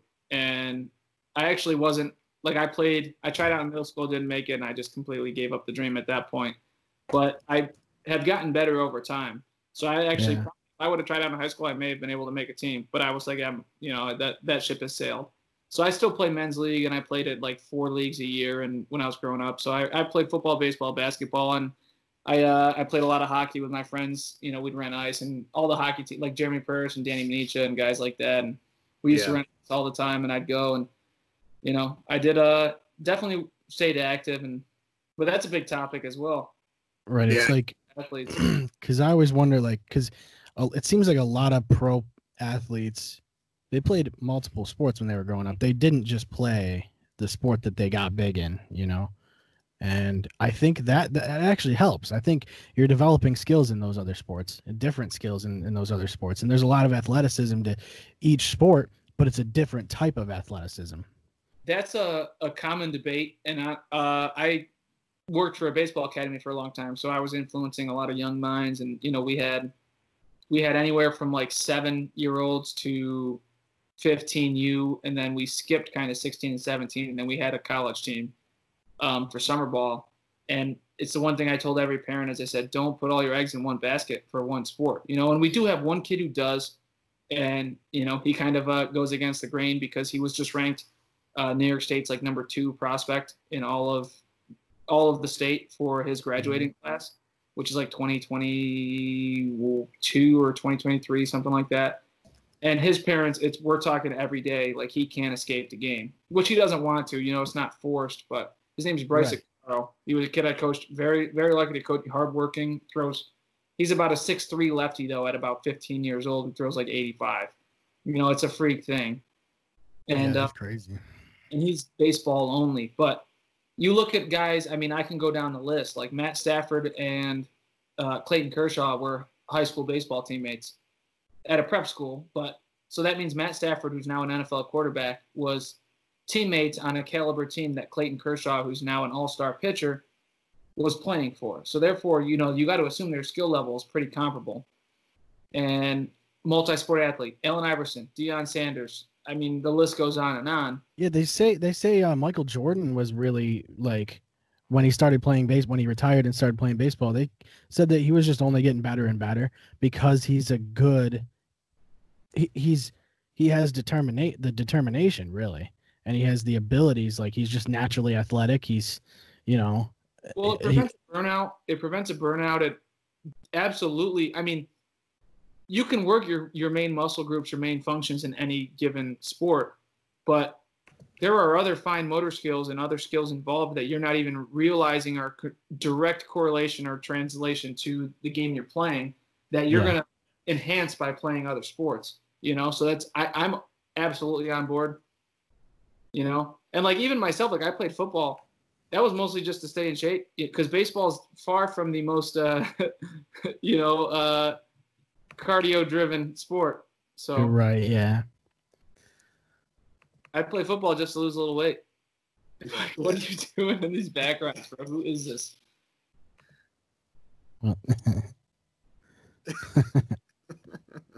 But there's an argument for it and against it, I guess you could say. Sometimes you might want to just focus all your effort into one sport. And it makes sense.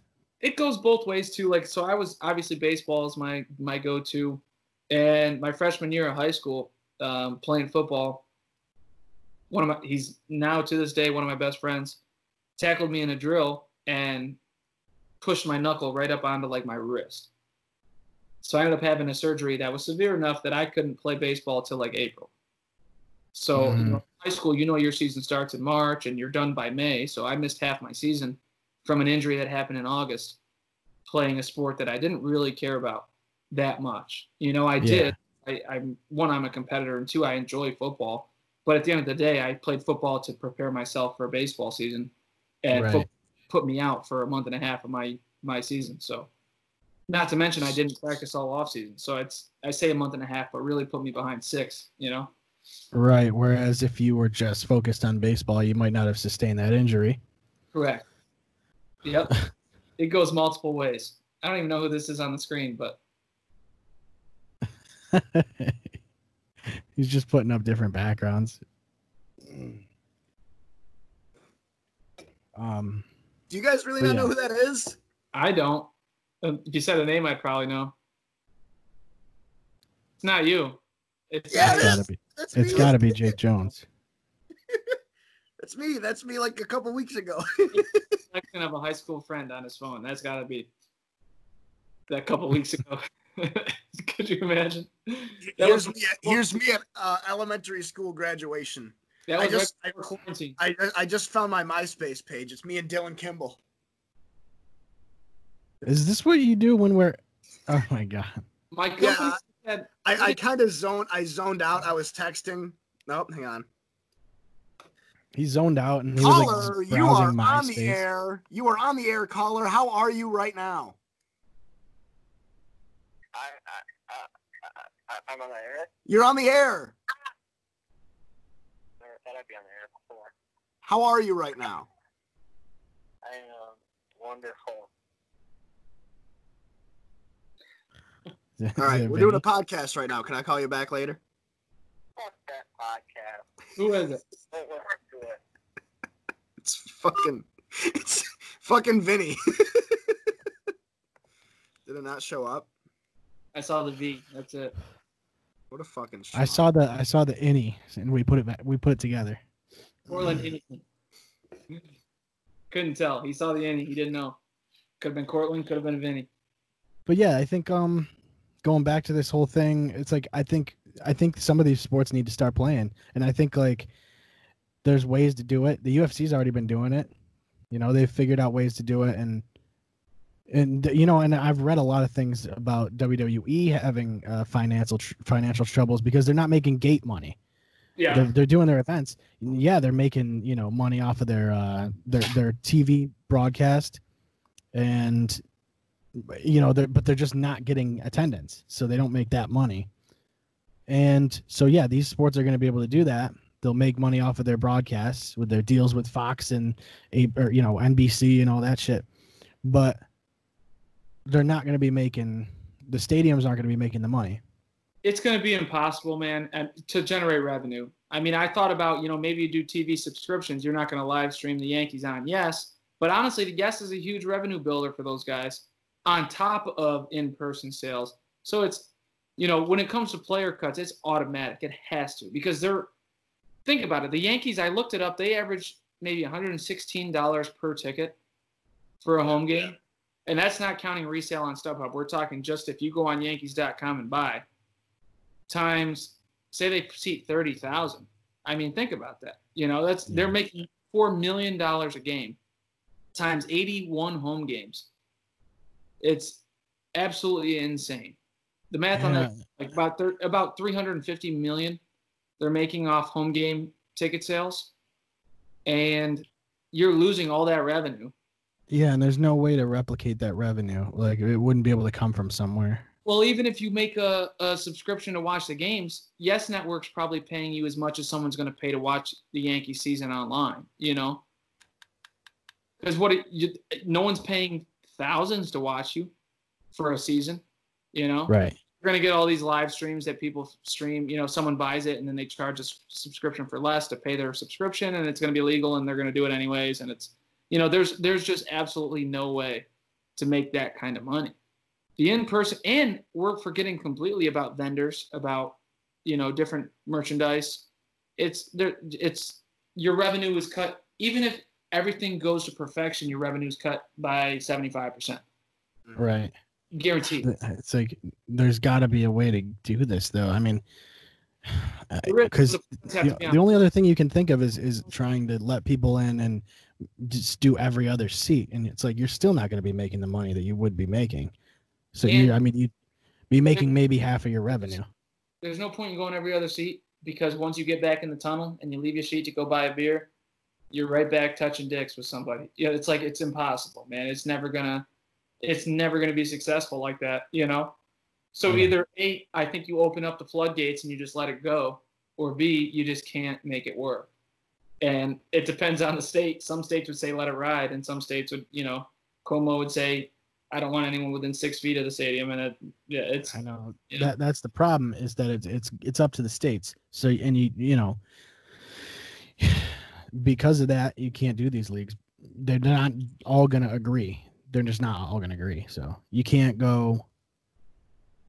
Yeah, I don't know. If it was up to me, Well, I mean, I want to see live sports. I just want to see live sports. So if it was up to me, I'm going. These guys, if they want to take the risk and go to the fucking stadium, they're going to the stadium. I agree with that. Even when it comes to the COVID topic, man, it's up to your own, you know, it's at your own risk. It's just like anything in this world, you know. If you Yeah. drink alcohol at your own risk, you drive a car at your own risk, you do whatever. Yeah, you can't just stay inside and be scared. Correct. know? People do. You know, we've all seen the SpongeBob episode where it's chip penny and use napkin. And SpongeBob. Well, there's consequences for everything, and I think what people are scared of is they don't. Nobody wants to be the first. Like no sports league wants to be like the first one to open up. Right, because they want someone else to open up first, make a mistake, and then take the hit. Yeah, when COVID doubles and it's because the Yankees are packing a 30,000 house, they want the Yankees to wear the burden as opposed to, hey, we opened up sports nationally and here's the outcome. And, yeah, well, some of these states are being the guinea pigs. You know, they're opening up. So, well, here's the thing too with just about anything, man, and it's really that's why I say either it's an all or nothing approach nationally. Is softball. So I'm a big softball guy now that I'm no longer the great baseball player anymore, and New York is shut down, so there's no softball anywhere. There's one I actually played the other day, but it was in a wooded area in Sandy Creek, and you can't see it from the road, kind of thing. And but otherwise, there's no softball. It's so funny that like you're doing like basic like illegal softball games. 100%. You know what I mean? I mean, it's not illegal, but it's You just get out and play, and it's good for everybody to get out. And softball, I mean, there's no dugouts or anything, but we're not really that close to each other, and yeah. It's just weird to think that like you have to almost secretly play softball nowadays. Like that's such a weird concept. I get arrested for playing slow pitch. Could you imagine? Yeah, like who would have ever thought that? You're you know? half in the bag on a softball field with a ball coming at you at half a mile an hour. I get taken out. I didn't do You have to shit. have- yeah. You have to have ghost men on the bases because you can't be you can't be No, that it'd be close sick to each because they'll shoot the tear gas at you and you just lob it back to them. other. Yeah, That's the ultimate pro gamer move right there. And but the thing is like my team that I play with, I play on a tournament team. It's it's the most competitive softball you're going to find, and it's big money. You know, teams walk away with $2,000 if they win the tournament, kind of thing. Which I Like say, every player does. team. No, like 200 a pop or so. Oh, that's A week that's for a fucking weekend. decent. $200 to play some slow pitch, man. It's not a bad life. But Dude. the Well- team I'm with just went to PA this weekend and played in a tournament of like 30 teams, and there was no social distancing going on. And like Ohio's open, and my team's going to Ohio next weekend. I haven't gone to any of them because it's a lot of travel and whatever. But I was thinking about starting another softball team because I haven't played in 4 years, maybe 4 years, and I've been wanting to play, but it's like you gotta get a whole team together. First of all, you have to find people that are going to consistently play, and then you also have to have a sponsor to sponsor the team. yeah, it's I want to say like even Fulton with no sponsor is maybe $450 plus. It's about $600 for a season, which you can split that 10. You know, you want at least 12 people because you don't know you're going to get people showing up. But say Right. everyone shows up at all times, it's going to be at least 60 a pop with a 10-man team, and that's Right, assuming. and then you're also paying. I think you have to play a ump. You got to pay an ump fee too every week. Yeah, usually. it's 60 a person times 10 plus you're going to be paying. It ends up being $6 a pop every game if you have a 10. Yeah. Yeah, I think it was like 7 or 6 or 7. Yeah. So you're paying. It ends up being say $600 for your team, and then what's 6 times? I mean, well, $60 times 10 games a year. So you're talking, it's almost a $1,300 expense amongst 10 people. That's why you gotta have a sponsor theoretically, and you would just wear their, just wear their logo on your shirt. The $3 or $6, it's 3 a game, 6 a night, is not really the end of the world when it's broken up like that. Once a week you're spending $6, but it does add up. And when you're fronting 60, like I got lucky, we have a sponsor, it's Chubby's in Fulton. They're awesome. All they ask is come to our bar, a couple people a week, and then maybe one night a season and have your whole team come in. And we get drunk, we eat some food. And I go there, Chubby's every time I play in Fulton. I'll stop in at least for a beer or, at least dinner or something of the sort. Typically, yeah, that's a win-win, though. That's a win-win situation. Well, he's profiting off our team going in there. And it only cost him maybe $500, but it's $500 in capital that he had to front where we, it saves us the short-term financial hurt. And over time, we're going to give him that $500 back and more. Right, because it's free advertisement. You guys are walking billboards. Yes, 100%. Sponsorship should be a no-brainer for a lot of businesses that can provide, a lot of people, I don't expect a pharmacy to sponsor us because we're never going to give it back to you, Yeah. I'm not going to go I can buy a pack of gum at Wayne's, but if I don't need a prescription, I can't buy anything at Wayne's, other than the, right. the typical little things. We're not going to be able to give you back your $500. But a place like a bar or restaurant should be automatic. Yeah. I mean, after the game, a lot of times you probably would just go to the bar anyway. So it's like 100%. Yeah, like I said, they're awesome, man. Nick Dusky, he owns Dusky's in Phoenix as well. But it's, hey, Nick, can you sponsor us? Sure, how much you need? Just make sure, and here's the expectation. And he honestly, it's not like he'll hound you for it until he realizes you haven't been there yet. And then he just won't sponsor you again. But right. A lot of our guys that he sponsors are consistent, same people every time. My teams are usually pretty similar, and same with the other team. He sponsors usually, if there's a 5-team league, he sponsors 3 of the teams, kind of thing. Yeah, I find that a lot of the times the sponsors are bars, and it makes the most sense. It does make the most sense. Sports bars, But it always gets paid forward. It's if you're any sort of decent person, this business is helping you out tremendously. So just scratch their back if they scratch yours. But people do abuse it. You'll see it all the time. Yeah, and there's nothing better than playing slow pitch baseball with dudes that are like, 100 pounds overweight and they're smoking cigarettes all the time and shit. It's just great. Dude, it's so much fun though, man. It depends on the league though. We've all had the people who ruin it. It's just like anything in this. You have a great time at a concert until some asshole does something stupid, or you have a great time at a softball game until some asshole does something stupid, but yeah. Well, it's always fun watching the guy who always just tries to always tries to hit a dinger every single time.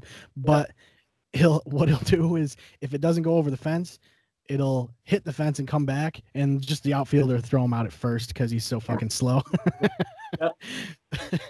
Yeah. I love slow pitch, man. Now that's what I'm yeah, gonna you feel like you can always hit the ball, Oh yeah. Give me 2 seconds. 1,000. 1,000. He's out of seconds. Yeah. But I don't know. I did think about starting another team. It would be cool. I apologize. I'm like completely checked out. I should not have had that cup of coffee when we started. I am like zooming right now, especially drinking malt liquor. Like I am completely not focused at all. You're like on MySpace and shit. Yeah. And I'm playing NHL. And I'm texting. Yeah. Well, I was gonna wrap it up anyway. We're 2 hours in soon, I was gonna wrap it up soon anyway. I gotta take a shower and take a shit and go to bed. I have to get up at fucking 5. Oh, that's cool. 9:30. Good. Well, yeah. I don't know. We'll wrap it up when he comes back, I guess. But like I said, I just want to see live sports, dude. Like I'm fucking sick of it. You know what we didn't talk about yet? John Jones quit the UFC. Yeah, he also took spray cans from those protesters. You see that? That was pretty sick, though. That was pretty fucking sick of him. That was a pretty cool move. That was a pro gamer move by John Jones. He's like, I'm John Jones. Give me those. Yeah. That's all he had to say. But, I mean, what else does Jones have to gain, I guess? And you think, I got to think he's going to come back when the fight is right. You know what I mean? Because that's what a lot of guys who retire do, Yeah. especially when they retire, at the age he is. I can't Something- imagine that if they give him the right fight, he's not going to come back. I don't know if I buy that. Where's the John Jones post that I read? Here it is. They were talking about how crazy his resume is. Because it is probably the most insane resume, probably besides Fedor. Right. I got to see if I can find him. I think it's this top comment here. Oh, here it is, right here. People in the other thread talking like Jones doesn't have one of the best, if not the best, resume of all time. He probably has the best names on his record with maybe Fedor or St. Pierre matching him. Shogun, Ryan Bader. Who's Shad? I can't think of Shad off the top of my head.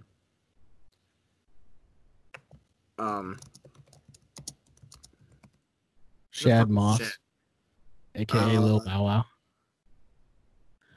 Wait, What is Shad Moss Lil Bow Wow? John Jones. Who the fuck is Shad? Oh, it's Bow Wow. Yeah, just Bow Wow. It's not Lil Bow Wow. That's No, Shad. it's not- What? No, it's... Yeah, no, the Shad Moss. No, he didn't. Dude, John Jones would murder Lil Bow Wow, first off. Well, he's not Lil anymore. He's just Bow Wow. I think he's still little compared to John Jones. Most humans are small. Okay, well, John Jones. He's 5'7". John Jones confiscated some vandalism. Yeah. The Oh, paint can. fucking Shad, not Shad. It's fucking Rashad Evans. Jesus, I'm retarded. So, Oh, and he beat all these guys Rashad. in prime. He beat fucking Shogun. He beat Ryan Bader. He put Rashad Evans, Rampage Jackson, Lyoto Machida. He beat Gustafsson twice, Glover Teixeira, fucking the guy wrote. That's actually fucking hilarious. The guy wrote oh my god, what the fuck? TRTER. Who the fuck is he? Vitor, not but he spelled Oh, it TRT Tour. Yeah, TRT Tour. And he beat DC twice, you could say. Not objective, like technically he didn't, but what is St. Pierre's resume? Like St. Pierre's is crazy. I literally look at what I fucking typed in. This is what I typed in to look up GSP's fucking fight history. This is what I typed in Google. Get ready for this. St. Pierre's. St. Pierre's. Is it a it's a shoe company?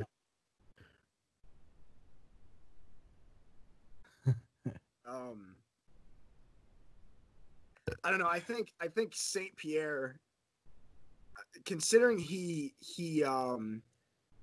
avenged all of his like both of his losses, he avenged. I mean, look at this shit, dude. Look at all the Come- green. Yeah, he comes back. That Bisping fight was crazy because Bisping didn't even tap. He just literally choked him out. Yeah.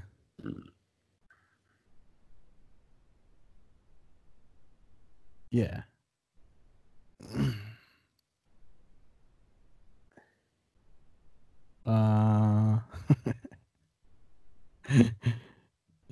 What's up? Well, yeah. Oh yeah, Um, we're gonna wrap up in a bit, Kyle. I gotta head to bed soon. That's fine, brother. We play Call of Duty every night, and my friends texted me a little while ago and said our liberties are in jeopardy. Word. Quoting Toby Keith, but when you typed in St. Pierre's, it reminded me Kyle Clark sent over American Soldier, and he was looking up Toby Keith tour dates, and he typed in Tony Keith, so that's been who we're rolling with ever since. I like it. Tony Keith, liberties in jeopardy. But yeah, man. Yeah. Man. We right. definitely have you on again. We definitely want to have you on in the actual studio once quarantine lifts, because this is unorthodox. I cannot, like, when you left, I was telling Seth, I cannot focus when we do it over Skype. I have my phone here. I'm literally on my computer, and I also have my Xbox. I got And my he's Bluetooth playing. on. Yeah, he's playing like Crash Team Racing or some bullshit. My And, like, dick, I don't- my dick has been out this whole time, and I'm just kind of Yeah. batting it around. Like Like you could not work from home, dude. There's no way. I do. It's fucking terrible. Absolutely How horrible. often, when you work from home, how often do you have pants on? Like, do you have your pants on the whole time? So what you're looking at is kind of my typical attire, man. I've got What if you Like, just some fully nice sandals, just, some shorts, like, and just- like this, and I'll typically have a dip in. I don't drink during working hours, but there's a good chance I'm going on 4 hours sleep. And Yeah. that's about it, man. I mean, it really is and it sucks with my job. I'm on like talking to customers all day, so there's a good chance I'm on the phone all day long. So or Zoom calls, like I do Zoom calls a lot, and I probably look like shit and sound like shit and feel like shit. And Yeah. Yeah. You know what it reminds me of is that old This Is Sports Center commercial with John Clayton. This one. oh yeah, dude. it's funny. What does he say? He's like, "Mom." What does he yell? Yeah, yeah, I don't even remember. That's I gotta watch it It's now. so good. Did he retire? That was a classic. I Dead. don't remember. He might have died actually. I don't even watch SportsCenter anymore, bro. I couldn't tell you who's on it. I gave up all hope when Tulowitzki. No, he's still around, huh?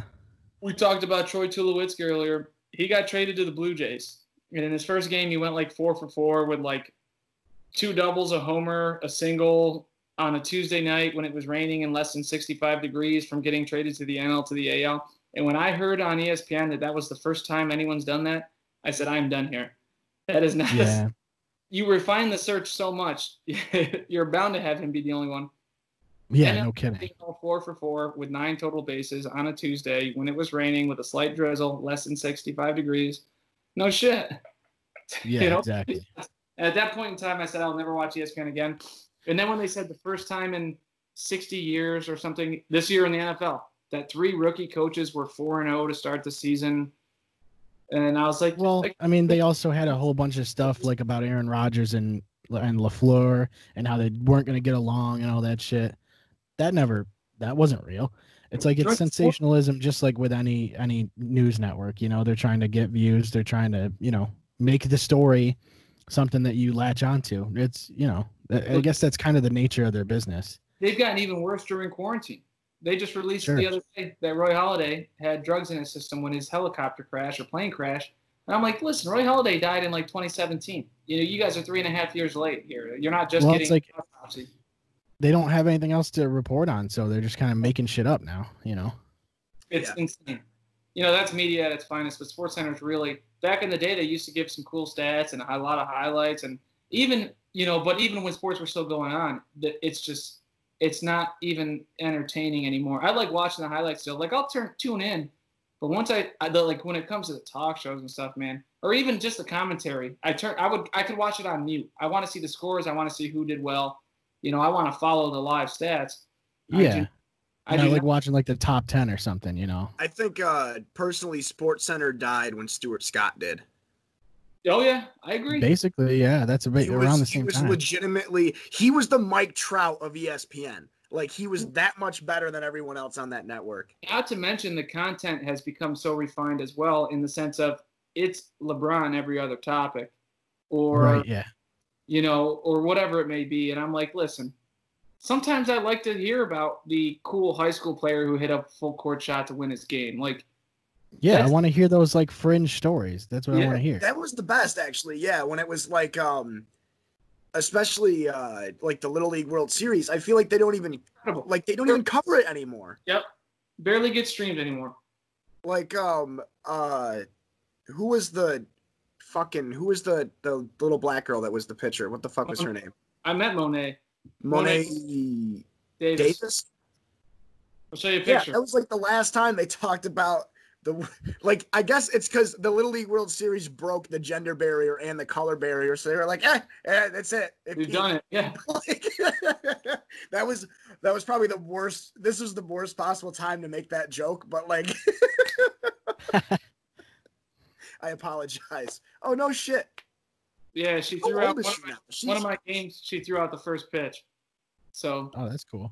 yeah, they were doing a civil rights movement. They're called the Anderson Monarchs. I think she was like 25.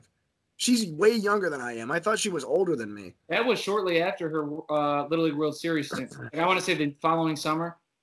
And, yeah, she threw out the first pitch. We played in Oneonta, and they have the Hall of Fame right down the street. So, you know, they thought it was a good place to stop. And they were a civil rights movement team, so they would, you know, talk about kind of the social injustice in that aspect. And, you know, and it was an all-black team.